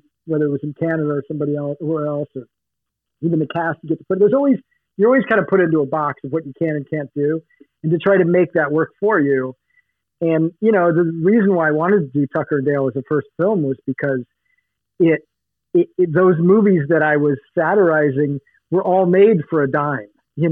All of those filmmakers that made, horror movies, that time period that I was satirizing had a really shit budget too, and had to make things work on, 15 days of shooting and stuff. And so I thought, well, this will work for us to our advantage. And anything that feels a little loose and crude, it'll kind of add to the feel of a 1970s horror film. Oh, it does. It does. And, have that feeling going with it where you got the Texas Chainsaw, you got the Evil Dead. I mean, that cabin that was built was one of the best cabins, for that thing. And I still love it when they're like, oh, it's paradise or it's beautiful. They both love it. And everybody else looking at it's like, oh, you go there to die. Yeah. I mean, that's where my production designer really came through for me. Because I had images of two cabins. One was from Evil Dead and the other one was from Wrong Turn. And I was like, I kind of want a merging of these two kind of cabins, but like it's an old it's like a dilapidated old cabin that they scored. And then I was like looking for it in the woods. Like maybe we'll just find one. You see these dilapidated cabins in places and then we'll just inhabit it and shoot in it. But I was like innocent enough to think that was going to work. And my production designer was like, no, like we can't go load in like a big dolly and shoot in an old dilapidated cabin. Like, I'll build it. I was like, you could build a cabin? We're shooting in like 2 weeks. He's like, I'll build it. And it has to have gas. It has to have these tanks in it so we can create a gas explosion. And we can shoot through windows and all that stuff. And so he built this thing in like 2 weeks. And it worked perfectly. Like wouldn't have been shot as well without that. And then other nightmare things happened because we were going to shoot, and this is probably in the end helped the film. But I had this huge sequence planned in an actual logging facility.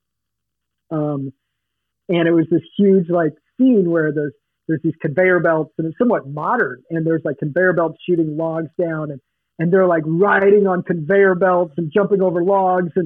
And this is the third act, of course. And they get into fight. And then my producer comes up to me on like day 12 of shooting and he's like, by the way, this shoot is completely out of money. We cannot have any more locations. You get like 4 more days to shoot or something. It was like 6 more days and then it's over. And I was like, what do you mean no more locations? Like we're supposed to shoot at this big logging facility. And he's like, no, we're not shooting it. I was like, well, where the hell are we going to shoot? He's like, find something else. And then on the property that we were shooting on, there was this old barn. And my production designer says, well, maybe like, what do you think of turning this barn into like old logging camp? And I was like, fine, let's do that. They got a log, like a wood cutter, and all that stuff was just brought in. And then we did our third act in one space and it saved us a lot of time, but we didn't have all the highfalutin sort of action mechanisms that I thought we were going to. But in a way, I think it worked better. And it kept the film grounded in a sense of it didn't get too wacky. And I was always trying to do that. Like if all of a sudden we were in this big logging facility, it could feel out of place compared to the rest of the film. So sometimes those budgetary constraints actually keep you in line and make things work. And I ultimately kind of appreciate them. Now, one of the things that when we did the review of the movie, I was noticing this time when watching, because when you're watching it just to watch and enjoy, you have one type of lens going on when you're watching it, and then when you're watching it to talk about it later on and to give other people impressions of it, I was watching it in a different way because it's Tucker and Dale versus evil, and one of the things I was thinking of, you have the physical manifestation of evil and then the non-physical manifestation of evil, and what I mean by non-physical is everybody's perceptions, and that's what the whole movie is about. And yeah, and I was just like, this movie is so applicable to things that have been going on for decades and decades. It's still applicable today, where people just, oh, that person is like that just by judging them by what they look like or whatever. I remember when I came back from a camping trip and I stopped by a store and I had the beard, and they wouldn't take, they're like watching me in the store the whole time because they were, he's going to steal. So I know what it's like when you come in and people were just like, who is that guy? Cause I didn't look, I don't look like like I normally would. Yeah, exactly. That's what the film ultimately is about. It's about, prejudice, and it's about, there's something about life that the world that you think is there is the one that is created, and then you actually live in the world. If you think the world is a hostile and awful place, most of the people who think that way find validation that the world is a hostile and awful place. And then wherever they go, they see hostility and awfulness, and they are constantly in conflict with it. And so there's something about the way the world works that our perception is created in reality. And so that evil was that this perception of, and one of the guys, I had to have the one character that didn't think that way, that wasn't prejudiced. Was like, guys, it's just a cabin. What's the big deal, And they probably just took her in there, to give her breakfast. And he was right, But he's the guy that dies first, and he's, when push comes to shove, that he's running from the guy from Alan, from Tucker, with the chainsaw over his head and everything. And he's like, damn, you're right. He is evil. But he dies too early, and he sees the bee. You'll remember the bee lands on his nose, and he has a moment of recognition, like right before he dies, where he says, oh my God, that's what was happening. He was running from bees, and that's why he passed them. It was really important that I get the moment when he's running with the chainsaw and he passes the guy. Yep. And he's like slowing down, like, wait a minute, that guy just passed me with the chainsaw. What's happening? And then boom, he dies. So, that film was about, and to do a comedy about prejudice is not super easy, and it's not very frequent. But I do appreciate it when people see the deeper levels of Tucker and Dale, because a lot of people just see it for the comedy that it is. But I was really trying to pull out those themes that are reflective of society and are really meaningful to me, And for me, movies that deal with certain topics, I enjoy some movies that deal with it head on, and going in, they're going to deal with a serious topic. But I think for general public, to get your message out even better is to do it in that subtle way like you do. So the message is there. Mm-hmm. If you look at it, you'll see it, but subconsciously it's still there. And I think that works a lot better. Like Star Trek, the original series, and all the other Star Treks, they're set so far in the future that they never talk about all these issues that we're dealing with nowadays because they've resolved them. And so those things aren't brought up because those issues have been taken care of. And they do bring it up. They say, that was something that happened back at, such and such a time, and we've gone beyond. And I think that's the message you want to get, is that we are improving and getting better at all times. And I think those movies set the goal, and your movie dealing with it at the same time, showing that this is what, people have. And I remember when I worked for the Red Cross teaching CPR classes, there are certain locations people would say, oh, if you go there, you're going to have issues. There's going to be low literacy. There's going to be this and this and this. And I would go there and I'll do my best to have no preconceived notions. Just go in. And sometimes you would encounter that, but the students you go in there and you treat each student individually as best you can as you go across them. And the experience is a lot better. And I think that's the hardest thing, is for people to not succumb to preconceived notions. And normally when people tell me those things, I fight it. It's like, no. I'm going to go in and find out what it really is like. Yeah. And also bad guys are good guys in their own mind. Right. Mm-hmm. And so it's fun to create this real villain character that really thought he was Batman, and he was going to try to save his friends in the world from these awful evil hillbillies, but he was not ever able to see the other side of the story. And this was made before even the real dichotomy we have in our society. It was already happening. But it's sort of a timeless tale, right? Of just being unable to see somebody else's point of view. And that's what the film was. And that's why I got to shoot, a whole different film for the college kids side of things. I would shoot things, with a different feel, the point of view. And there were 3 different points of view: the past, the college kids' points of view, and Tucker and Dale's. And, and in the past, something really horrible did happen that caused a prejudice that then infiltrated the present for these kids. And I just think all of that is very, it really is something happened. And that to me is what comedy is. It's when you take something that is life and it is very truthful, and you put accelerant on it, you light it on fire. And then it's absurdity, but it's absurdity with truth. If comedy doesn't have the truth, I really feel comedy doesn't land well, so it definitely needs the truth. Yeah. And I struggle with some types of comedy that are super broad that I still like, but even the Farley Brothers kind of stuff, I do like it. It's just sometimes it's so broad and it lacks the humanity to it.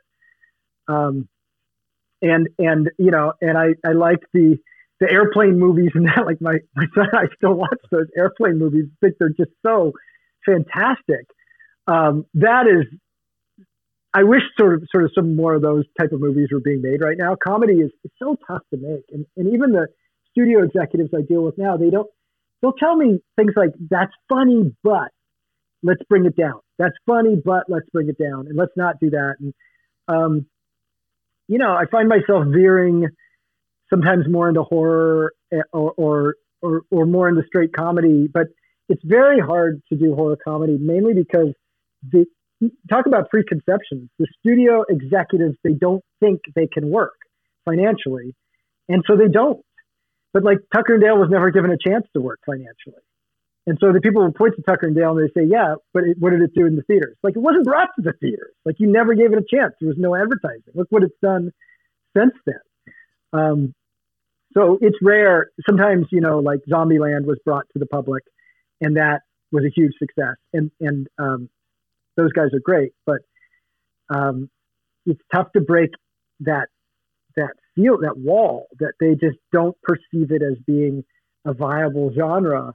And you kind of always like have to smash through it and be like, it's the best genre. Dark black comedy is the best. I've talked to other actors, and Ron Perlman was one who put it probably the best. He hates dealing with the suits.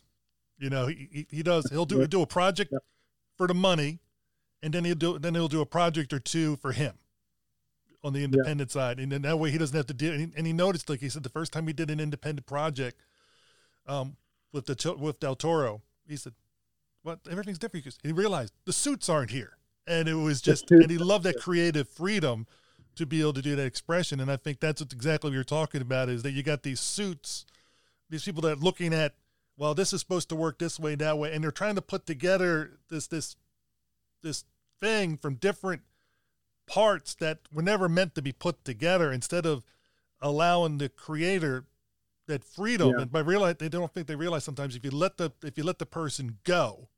Now, sometimes it doesn't work well when you let somebody go, but I mean, you give them that chance to go to that vision. Usually you're going to get something that's very well received. Yeah. And I just think that usually that happens because either the suits are too busy to deal with you or they're too incompetent. But it's one of the two, and that's the best case scenario. The other scenario is where they are focused on you and they're both competent, but there's a lot of oversight, and there's a lot of that nowadays. I mean, I think maybe it's just inevitable as I've been in the industry more. Like, there's a lot more control, there's a lot more notes. I go through a script, goes through a process, and I got to get paid. So you do the notes people say. You change things, and sometimes you do it grudgingly, but you kind of like, you do it because you want to make a movie and you want to get a paycheck at the same time. So, and you try to make the notes work that work for the project. But it is different than when I first started, and you would just write for your own pleasure. You would just write something that cracked you up, and not have a million people giving notes on it. I might as well ask you this, because I saw online, back when I first saw Tucker and Dale versus Evil, I remember looking it up, like 5 or 6 years ago, and people were talking about Tucker and Dale versus Evil 2. Will it ever happen? And I'm just going to ask you, that way you could tell these people if it's ever going to happen or not, and move on. Personally, just to give you my little bit of feeling, I'm not always big into the sequels. My thing is, you hit that lightning, it's great. I want to, if you have an idea that you're really passionate about, go for it, and I'll probably enjoy it. But if you have no idea, like if you think that's done, to me, then it's done. Move on to the next work, and that's my way of looking at it. So I so appreciate that, and to me, I feel the same way. And look, there was a point right after the film kind of came out, and it seemed to have some success, that I was like, okay, if you want to do a sequel, I was open to it. Here's the problem. Like, I I just wanted to get the movie made, and I sold my rights to the movie. Like, I don't own those rights. And secondly, but I've kind of fought very hard to not let a bad sequel get made. Because I think the reason why the film has cult status is because it is one of a kind, and it didn't go out there and whore itself out for more money. And it didn't sell itself out. You know, so many things right now, it just feels like, yeah, somebody did something cool and now it's like a sellout and they just want to make as much money off it as possible, but it reduces the artistic value of the original vision. I feel that way. Maybe I'm a bit of a purist, but I do feel that way. And so I fought tooth and nail to not let a bad sequel come out, or a sequel that just didn't live up to the original. And the part of the thing that worked so well about the original is that it was so unexpected, right? And so if you're doing the same thing, like a sequel, you want it to be new, but the same. And so, there was a potential, like if there was like energy behind it, I would have wanted to turn Alan and Tyler into like Abbott and Costello and just do like, let's make a horror franchise with these two incredibly talented, fun comedy characters rolling through it.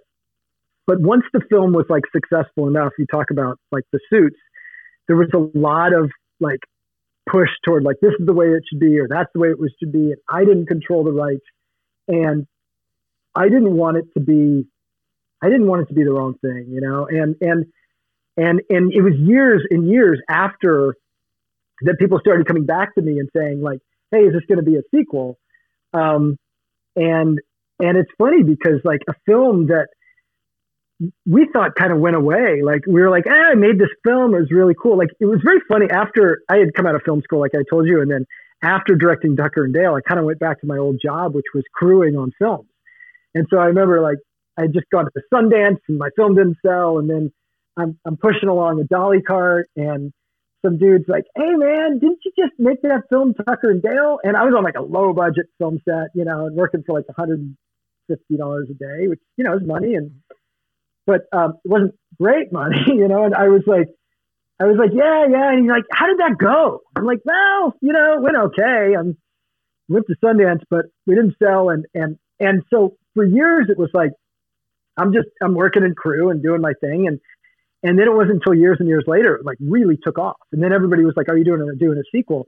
And it was a weird roundabout. And then I didn't own the rights, and it just wasn't a clean process to get into doing a sequel. I think there are some people that, with that said, I think there are some people that want to exploit the title that I don't necessarily know if I will be able to stop or encourage or anything. But, you know, I don't know. It could probably be. Look, the two. If Alan and Tyler wanted to do it again and do Tucker and Dale 2 or do a TV version, I think it could be a great show because they're so good. I think it was a gem and a moment in time, and it was like catching fire. And I don't know if we can catch lightning in a bottle like we did again. And I hate to repeat, you know, I just personally as an artist hate to try to repeat myself. Let's do something new, folks. Anyway, so I have a lot of feelings about it, but ultimately you know, a lot of people were bummed out to not get a sequel to this movie. And I feel bad. Sometimes I think that's why I've withdrawn and not like engaged in a huge fan base and stuff, because I just get a lot of grief for not doing Tucker and Dale 2. And I feel bad kind of about it. But ultimately, I think it's better as an individual standalone movie. I just do. And I think that, you know, if you watch the boards or anything, like you see people get so excited about a sequel for something. Can't believe this is finally happening. Sequel comes out. People are disappointed.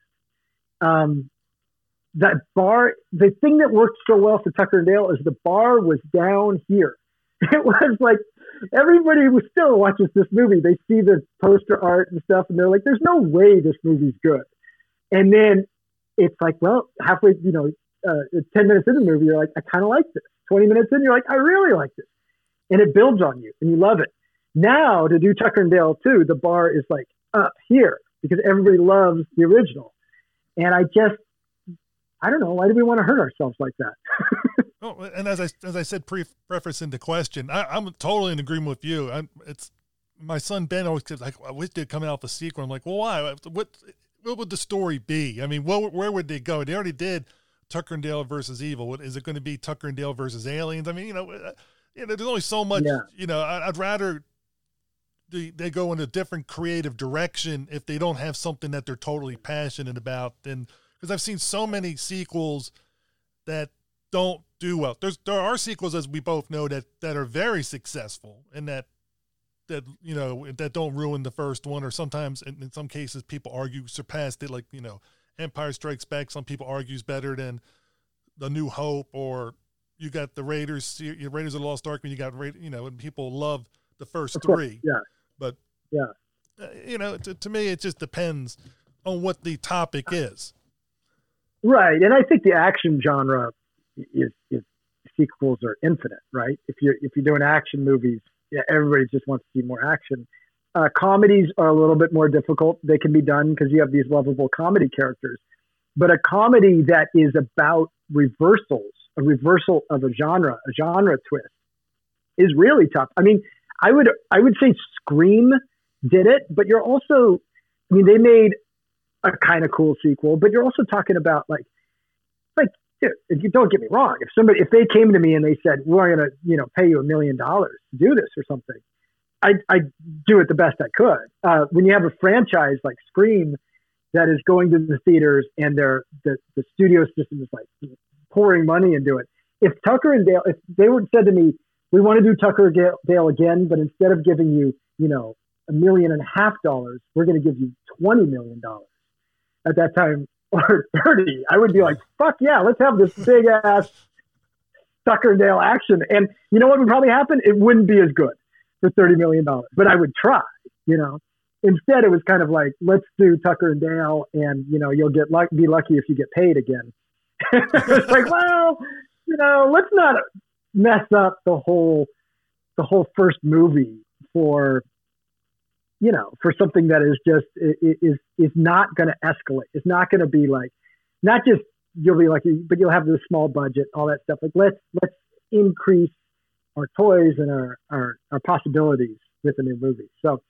Yeah. Anyway, it got shelved for long enough that I think that I think there's some dreams of it still happening. But for me, I'm with you. I really hope it doesn't happen, and I just want it to stand alone. And for those that are looking for the sequel or hoping for a sequel, I always say it's always best to be left wanting more. You want people to want more, because if you get it where people are like, oh yeah, we're done with it, then you went too far. I think by having people wanting a sequel, even though you hope there, I mean, you and I both think that there should not be a sequel, I think that shows how much people love the movie. And I think that's always a good sign, where people, instead of saying, oh, we don't want to see anything more of this, they want to see more like it, but it doesn't have to necessarily be Tucker and Dale versus Evil. It could be Little Evil. Good segue.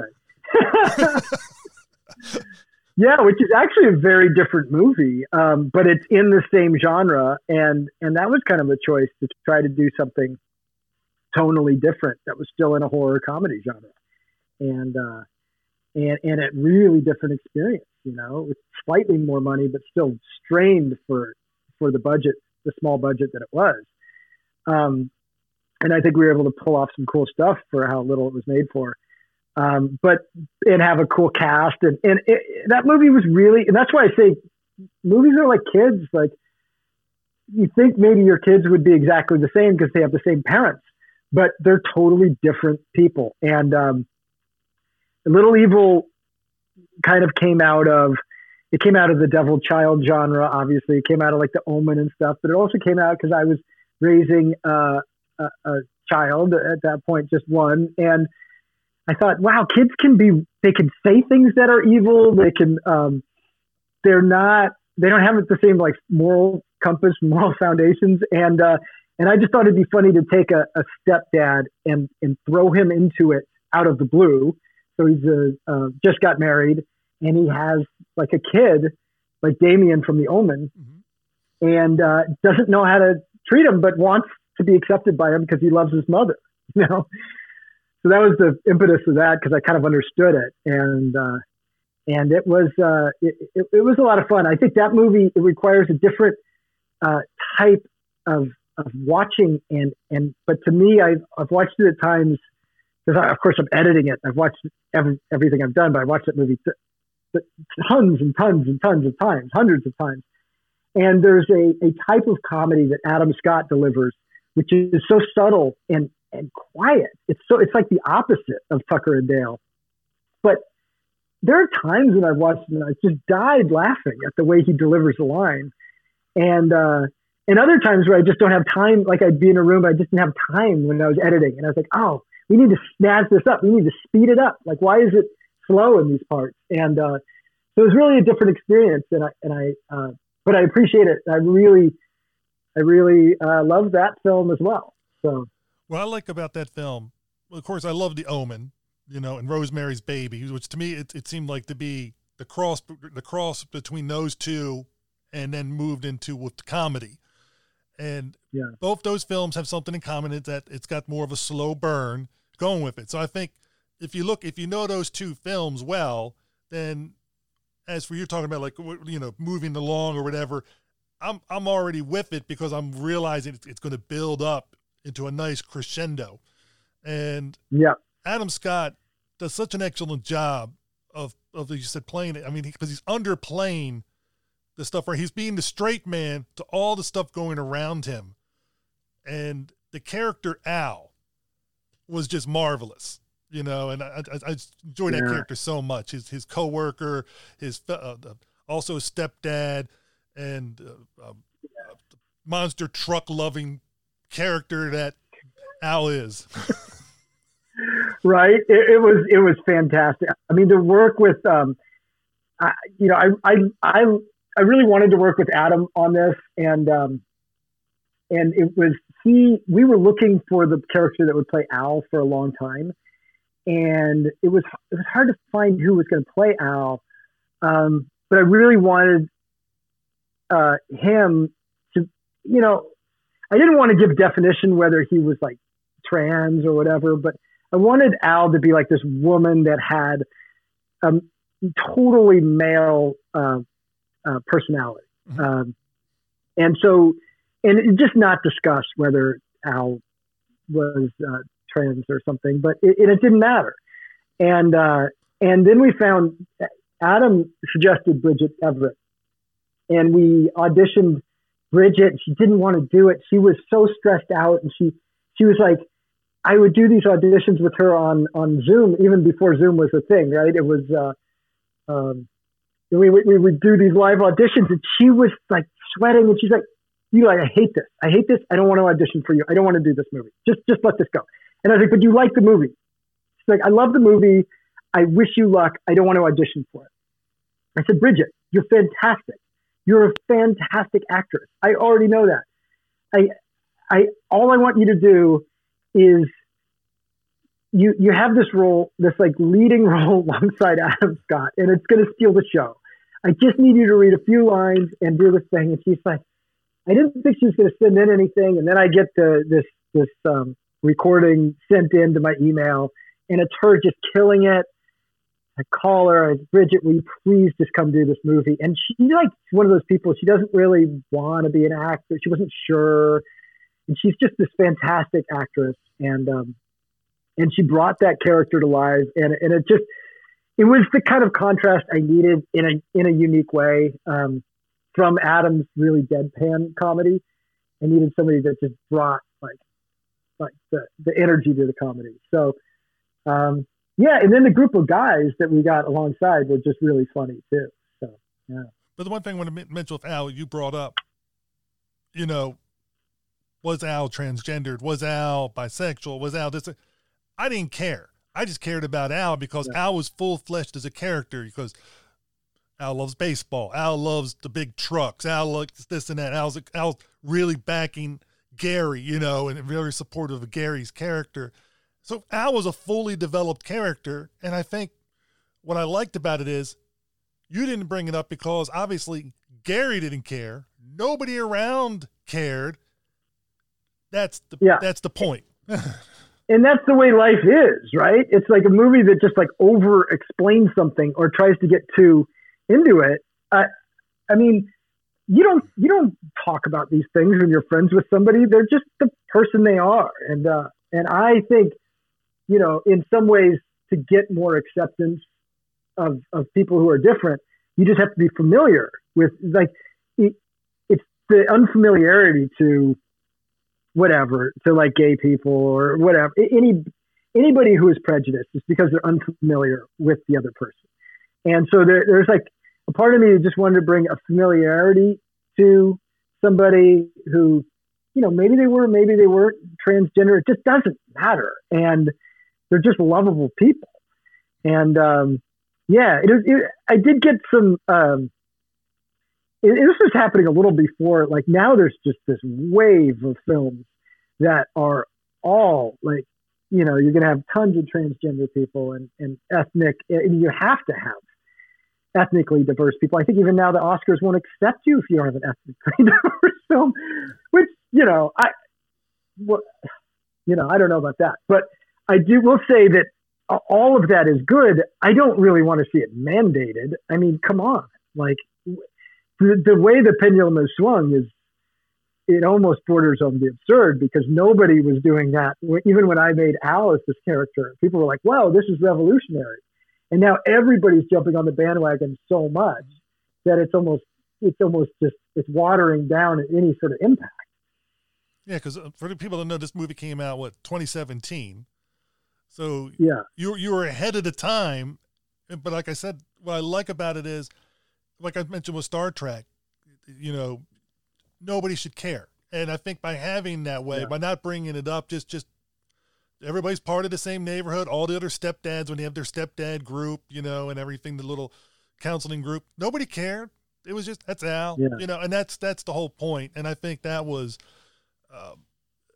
so by doing that, just like you did with the Tucker and Dale versus Evil, it can be there if people want to look at it, they could see it. If you just want to enjoy the movie, you don't have to worry about it. I mean, there's so many layers to it. That's what I like about it. That was exactly the point. That was exactly the way I wanted to treat that. And Bridget was on board with that, and everybody was. And and then ultimately, you know, like the films I do are essentially love stories inside of horrendous worlds. And this was a love story between a stepfather and a stepson. And for me, I always say, like, when my first son was born, my wife, as soon as he was born, looks over me. I'm in the operating room where he's born, and she looks over me with tears in her eyes and she goes, I love him so much. And for a woman, I think that connection with the child can be. I'm sure this is different for different people, but for her, it was very immediate. And it took me a bit, you know, it took me like looking at him like, whoa, this is a trip. Like little kid, it's hard. I wasn't sure how it was going to work out. How was I going to be a parent? Bonding with him. It took me a bit to fall in love with my child. And so I kind of wanted to do a story that was a metaphor from that, but from the stepfather perspective. And then ultimately it's about, you know, it doesn't matter whether your kid's evil or good or bad or anything in between. You're just going to love them. And, you know, there's deeper themes in that too. Like, and by that love, you'll kind of overcome their own disabilities, whether they're, you know, have like dyslexia or they're the Antichrist. You know, you want to love them enough. That should be the tagline for this interview. You know, overcome these barriers like dyslexia or the Antichrist. Yeah, overcoming those barriers, you know, and so you want to, you know, love will cure those things, and so, you know, it's a little corny, but you have enough horror in there, and in some ways, the thing that's fun is to write corny horror movies. Like Tucker and Dale has these element of like sweetness too, about this guy that just falls in love with this girl that's out of his league. And, you know, wants to be with, wants to like, and she likes it too. And that it's that simple, you know, but it's thrown into this world of total insanity and horror. Now, you had a great child actor in Owen Atlas playing Lucas. I mean, he pulled off the Damien look perfectly and the whole thing. And then, of course, was able to change as the movie required him to change. Because for a while, he didn't really speak at all, but he just had to do the glaring. And then, of course, as the movie goes on, his character changes as they bond, as him and Gary bond and that kind of stuff. So that was, again, I don't know whether you had a casting director or whether you saw him or whatever, but it was very good luck to get a child actor that fits so well.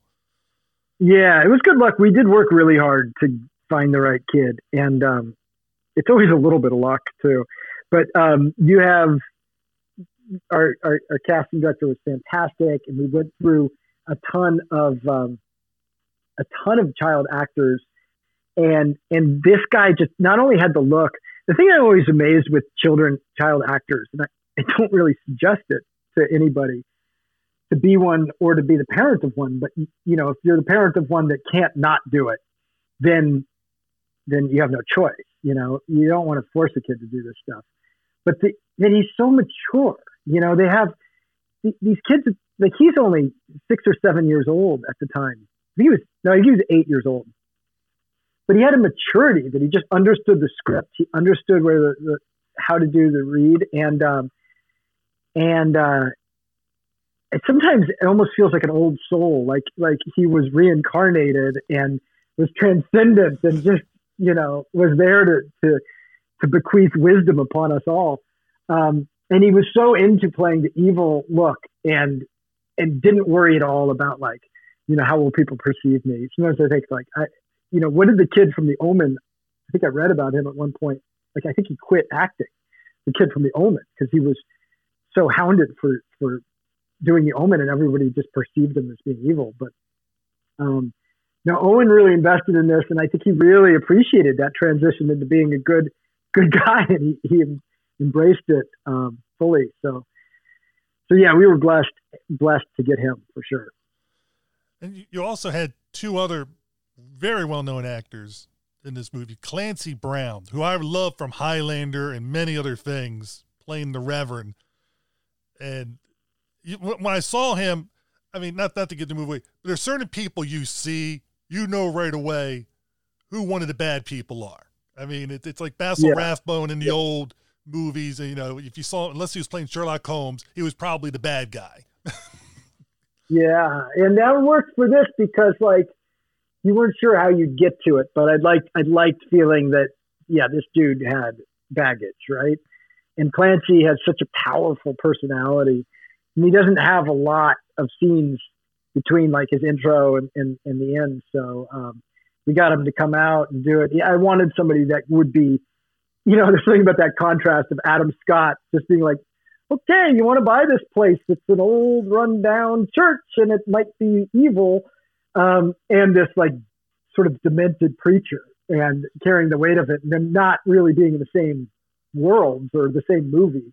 I like that contrast. So I thought Clancy Brown was perfect for that. And I don't know how you were able to pull this casting coup off, but you had Sally Field show up in your movie. I mean, who would have known you could have got Sally Field to show up in one of your movies? That took some arm twisting. That definitely took some arm twisting. And we tried to move it so it didn't really look that much like her. And she had this idea of just playing this really wacky character. I will say, she is hard to work with. It's so funny because you're working with her on set, and then all of a sudden you're making a movie and everything, and all of a sudden my mom is, like, on set, you know, and then I'm not only directing a movie and doing all this stuff, but I'm, like, dealing with my mom. It's like, and these little things like, oh, you're going to do it that way, and you start like, oh Jesus! Not only is this my mom saying that, which is annoying, but it's Sally Field saying that, which maybe she has a point. You're trying to balance those two dimensions of you. That's like, this is my mom I grew up with, and she's very kind of motherly to me, and yet Sally Field, this amazing actress. And so, she had this idea to kind of dress herself into this dowdy, strange, what did she call it? It's sort of an Eleanor Roosevelt type look. And I think it was a really interesting character. A lot of people don't even recognize it's her sometimes. Like, was that Sally Field playing that role? But it was a lot of fun, you know? I mean, you only live this life once, and I thought, well, I don't know how many movies I'm going to get to make. I want to stick my mom in one of them, and get to do a scene with her. So she came down, and it became kind of a family affair, having her in there on the movie. And my wife had a small scene in the movie, and my son was in the movie, and a very small scene. And who else? My sister was working on the set. So it was really fun. I don't know if it's something I would do exactly again, but it satisfied a bone in my body that just like wants everybody involved. It's like you're working with your kids. It's like I want all of my loved ones to be there, you know, enjoying the experience. You got to go for it, because you never know how many more movies, like you said, are going to do, how many more movies she wants to do. I mean, and all that stuff. But I have to ask you now. You wrote the script, you brought your mother in, and in the movie, her character gets hit by a board and then has a crate drop on her. Now, was there any thing that she did to you as a parent one time? You're like, I'm going to get revenge. Yeah, it's kind of a fantasy of mine, you know, and then yet for everything to be okay and cool. I thought it was funny to take, you know, she was game for anything, which I thought was so cool. And then to have this 2-time Academy Award winning actress run out and just get slammed by a board by Adam Scott and drop, you know, and it was funny because we had a stunt woman doing it, and my mom was watching. The stunt woman like took a couple, like Adam hit her with the board, and we'd have to kind of cover it in a way that we didn't see the stunt woman's face. And my mom was like, "Oh, I'll just do that." I was like, no, this is my worst nightmare, Mom. You can't do it. You're going on 70 years old. Like, this is not okay. And she's like, "You have no idea how tough I am." Okay, hit me, Adam. and he took her, like, it was balsa wood, but he like takes a swipe at her and she hits the ground. And I'm sitting there behind the camera going, "Oh, please don't like actually get hurt doing this." And, you know, I guess she has to land enough, and then I yell cut, and then I run over like, "Are you okay, Mom? Are you okay?" And she's like, "Are you kidding me? I'm fine. Let's go again." And I got to see how tough she is. And so, yeah, it was fun. It was really fun to work with her, but then also be a little kind of a jerky son in that I'm a little diminutive toward her. Like, I wasn't like heralding her as this incredible figure in there. It was kind of this role where she gets her butt kicked, and she enjoyed that too. And she cracked the crew up. There was a line in there that I didn't keep in where she says, right as the child is getting abducted, she looks over and he says, "You can't be serious," or something like that. And she says, it was an improv thing. She's just like, "Yeah, and I can't, and I'm not the flying nun." And then cuts away, and the whole crew just tore down, laughing their butts off. And I thought for a minute I thought I'd have it in the movie, but it just took you so far out of the movie, and it became like about the fact that Sally Field was doing this role, and so that wasn't quite right. But yeah, it was really cool to have her involved. I was going to say, just before you said all that story, is like, here she goes from playing Gidget and the Flying Nun to helping bring about the end of the world. Yeah, exactly. She's you know, she just likes the work is the thing. She really likes the work of acting. She's really good at it, and so I feel It was, you know, the other part is like, I talk about how I was telling you before about how I never wanted that to be a part of my life. Like, I really wanted to be distinguished separate from that. And and on a personal level, it was kind of me saying, you know what, it is what it is. Like, I'm her son and I'm proud of it and I can't hide from it and I shouldn't hide from it. And hey, if I can get Sally Field to play this little role and bring it to life, like, why the hell not? Like, and so, on a personal level, it was me like kind of overcoming some of my like things that held me back as well. And it was really a family show in that way, which I just love if you can include people in your work that you love. That's all. Well, and for those that haven't seen this movie, it's on Netflix and it's really enjoyable. I think it's 90 minutes, 90-ish. Yeah, it's tight. It's 90, 92 minutes or something. Yeah. Yeah, and it really works well. And Tucker and Dale versus Evil, I know, is it available on Netflix or on Amazon Prime? I'm trying to remember. It goes around, you know, like I say, it was the distributor that bought it was a very small distributor. So the title is not owned by Netflix or Amazon Prime or anything. You can always buy it, God forbid, on iTunes. Nobody wants to buy the movies anymore. But usually it goes through the cycle and Netflix will bring it back or Amazon Prime will bring it back. But of course, it's always on iTunes and you can buy it on Amazon and stuff like that. But I would recommend people do what I did and buy the Blu-ray, because the Blu-ray has special features. And there's one special feature I forgot to mention. We're talking about Tucker and Dale versus Evil, which I really like.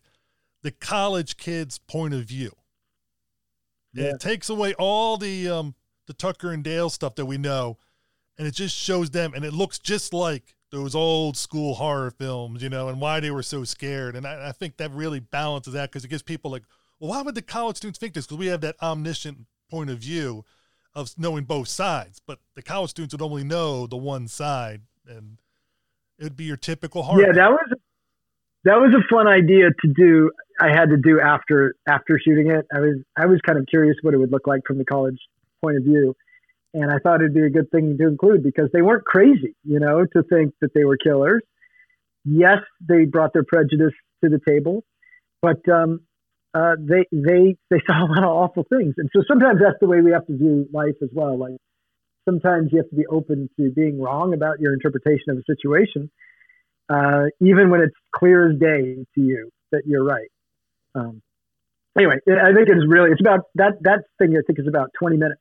And it's worth watching because it just shows the film in a totally different light.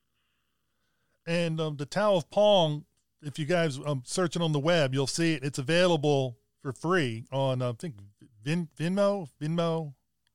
Yeah, I think Vimeo has it in its full. Vimeo has it in its full quality. I think it's on YouTube somewhere too. Yeah, that was my student short film, and yeah, you could kind of see the evolution of my work, I guess. No, exactly. Now, what do you? I still have a ways to go, I hope. Still a ways to go. You're a young man, so I mean, you know, Clint Eastwood, he's what, 90, and he's still doing a film, a movie a year, and so you still got decades and decades ahead of you. You know, if you're like Mr. Eastwood. Yeah, I think I'm saving it for a little, saving it for my. I'm going to be directing at least a film a year by the time I'm in my 70s.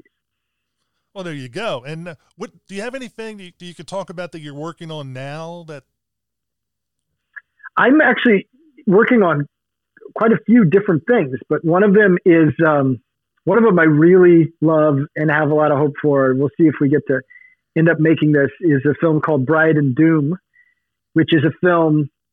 I don't want to give away too much of it, but it is sort of a horror comedy inside of a wedding, and it's a creature movie. It's a creature attack movie. I mean, what I can't give away is that you say, you know, we're kind of playing off what are the worst things that could happen on your wedding day. And yeah, there's rain and all the fear that, you know, the parents aren't going to get along or your dress isn't going to be perfect. But a fucking meteor landing and spreading an alien species across your wedding party and attacking all the wedding guests and that bringing you closer together is not something you would expect. And so it's a wedding attack movie. And so we're pushing that one. That's really fun. And then I have another thing I wrote with Netflix recently that is a riff on The Hills Have Eyes, in a way that I don't even know if we'll call it this in the end, but right now it's called The Hills Have Eyes for You. And it's about a family, like Hills Have Eyes type family, with a rebellious kid in the family that is this sort of artist, and everybody else just likes to murder people. And he's like this artist lover guy, but he doesn't really fit in with the family, and he's really uncomfortable with his, and he tries to like be the killer, but he hasn't really killed people very well. And he falls in love with one of the girls they've captured. He falls in love with the captor, and then he has to save her life. He can't bear to watch her get killed. So then he tries to help her escape. And it's this love story that takes place in a very unlikely venue. And I always think about like the black sheep of a family, you know, being the rebel. But in this case, the rebel is like a kid that just doesn't like murdering people. And so he feels like awful that he doesn't fit in, and the rest of his family's so cool. And he's just this kid who likes to do art and read books. And so that's a bit of a reversal on that story. And then I have some other things. I have a corporate retreat, kind of a disaster show that I'm working on. And this musical, by the way, if we could just sell this musical, I have a musical horror comedy that takes place inside of a fraternity. It's based on like a fraternity inside of a sort of privileged institutional school that may or may not be corrupted by a demonic presence, and they all sing and dance musical numbers. So that one is awesome, but we're still looking for the right distributor with that. Yeah, and hopefully these things come to fruition, because I know speaking for my two children that saw the movie, Saul Tucker and Dale versus Evil, and I enjoyed Little Evil. We love the sensibility that you're bringing to these movies, and taking them and putting that little twist to them with the humor, where it's not like scary movie where it's just so over the top, which is okay, but you watch it once and that's it. I like it where you can put these in, you can watch them again and again, because sometimes you'll get a different gag or two with subsequent viewings, and then you also have some seriousness to it, so it's not just all one note. It has that multi-dimension. Yeah, cool. I mean, it's nice talking to you, because it's reaffirming that that target I try to hit, and frankly, they try to talk me out of it a lot. Like, can't we just make it more horror or less comedy, or make it totally silly comedy without some of the darker avenues and more serious parts? But I really do like a genre that combines multiple genres in it. And I think that's the way life is. I think the viewer can tolerate it and even loves it if it's done right. So I appreciate your affirmation.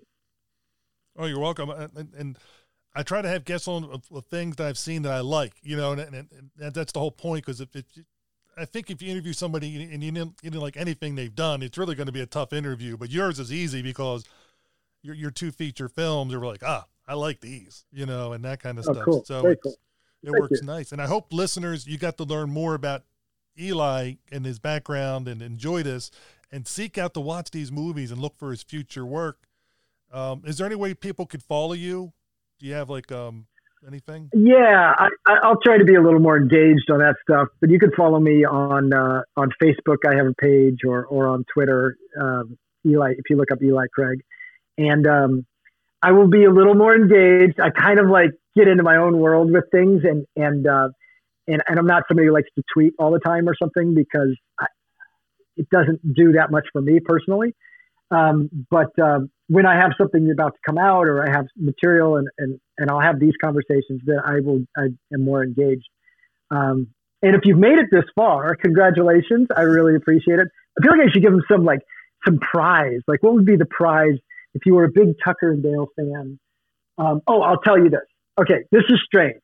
Weird tidbit of information. Not that I don't like them, but I'm glad it didn't happen. Because the original casting for Tucker and Dale was that Tucker was going to be Jason Sudeikis. And it was before Jason Sudeikis' career kind of like took off a lot. And then before that, like, because I was trying to cast Tucker and Dale for a couple of years. And the first year I was taking it around, and it was like the year I was just out of film school, and I'd just written the script. We were taking it around, and I got these two unknown actors that I had utmost faith in. Again, I'm so glad it worked out the way it does, but just to show you how random sometimes the way things come together was the first two people attached was Zach Galifianakis and Bradley Cooper.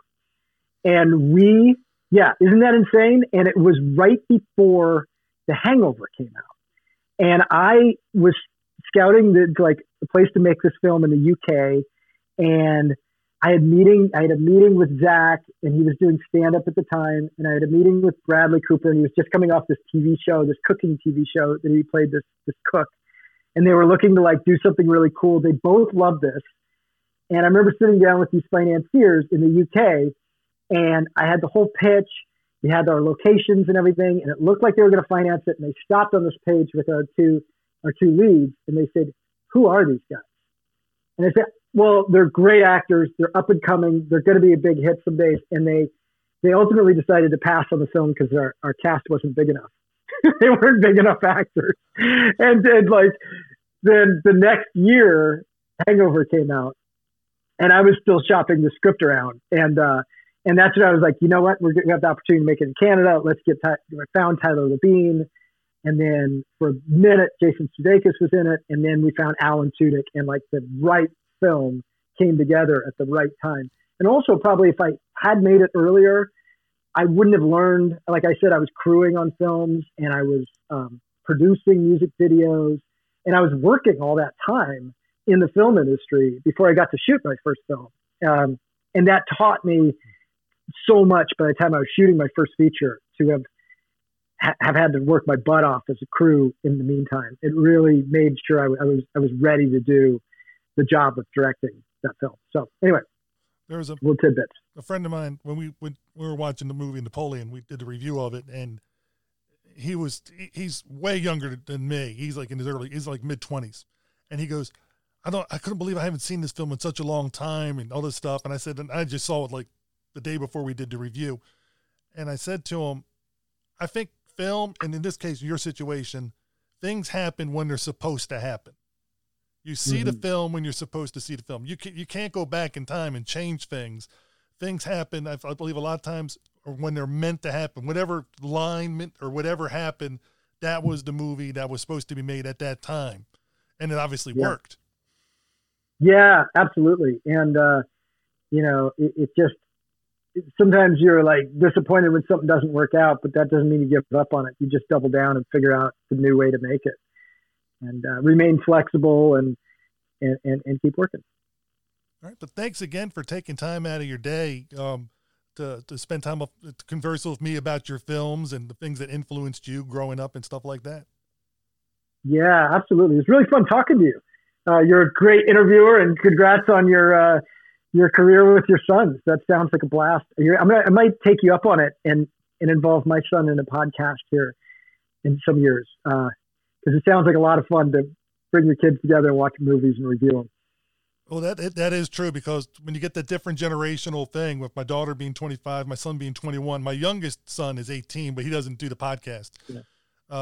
But when you watch that film, it's what they bring to it, what you bring to it. It makes great conversation. Yeah, absolutely. Yeah. Well, that's what film's all about. It's bringing people together. So I appreciate it. And it was really fun talking to you, and good luck with things. Well, thank you. And for listeners, I hope you join us next time we do either a movie review or another interview.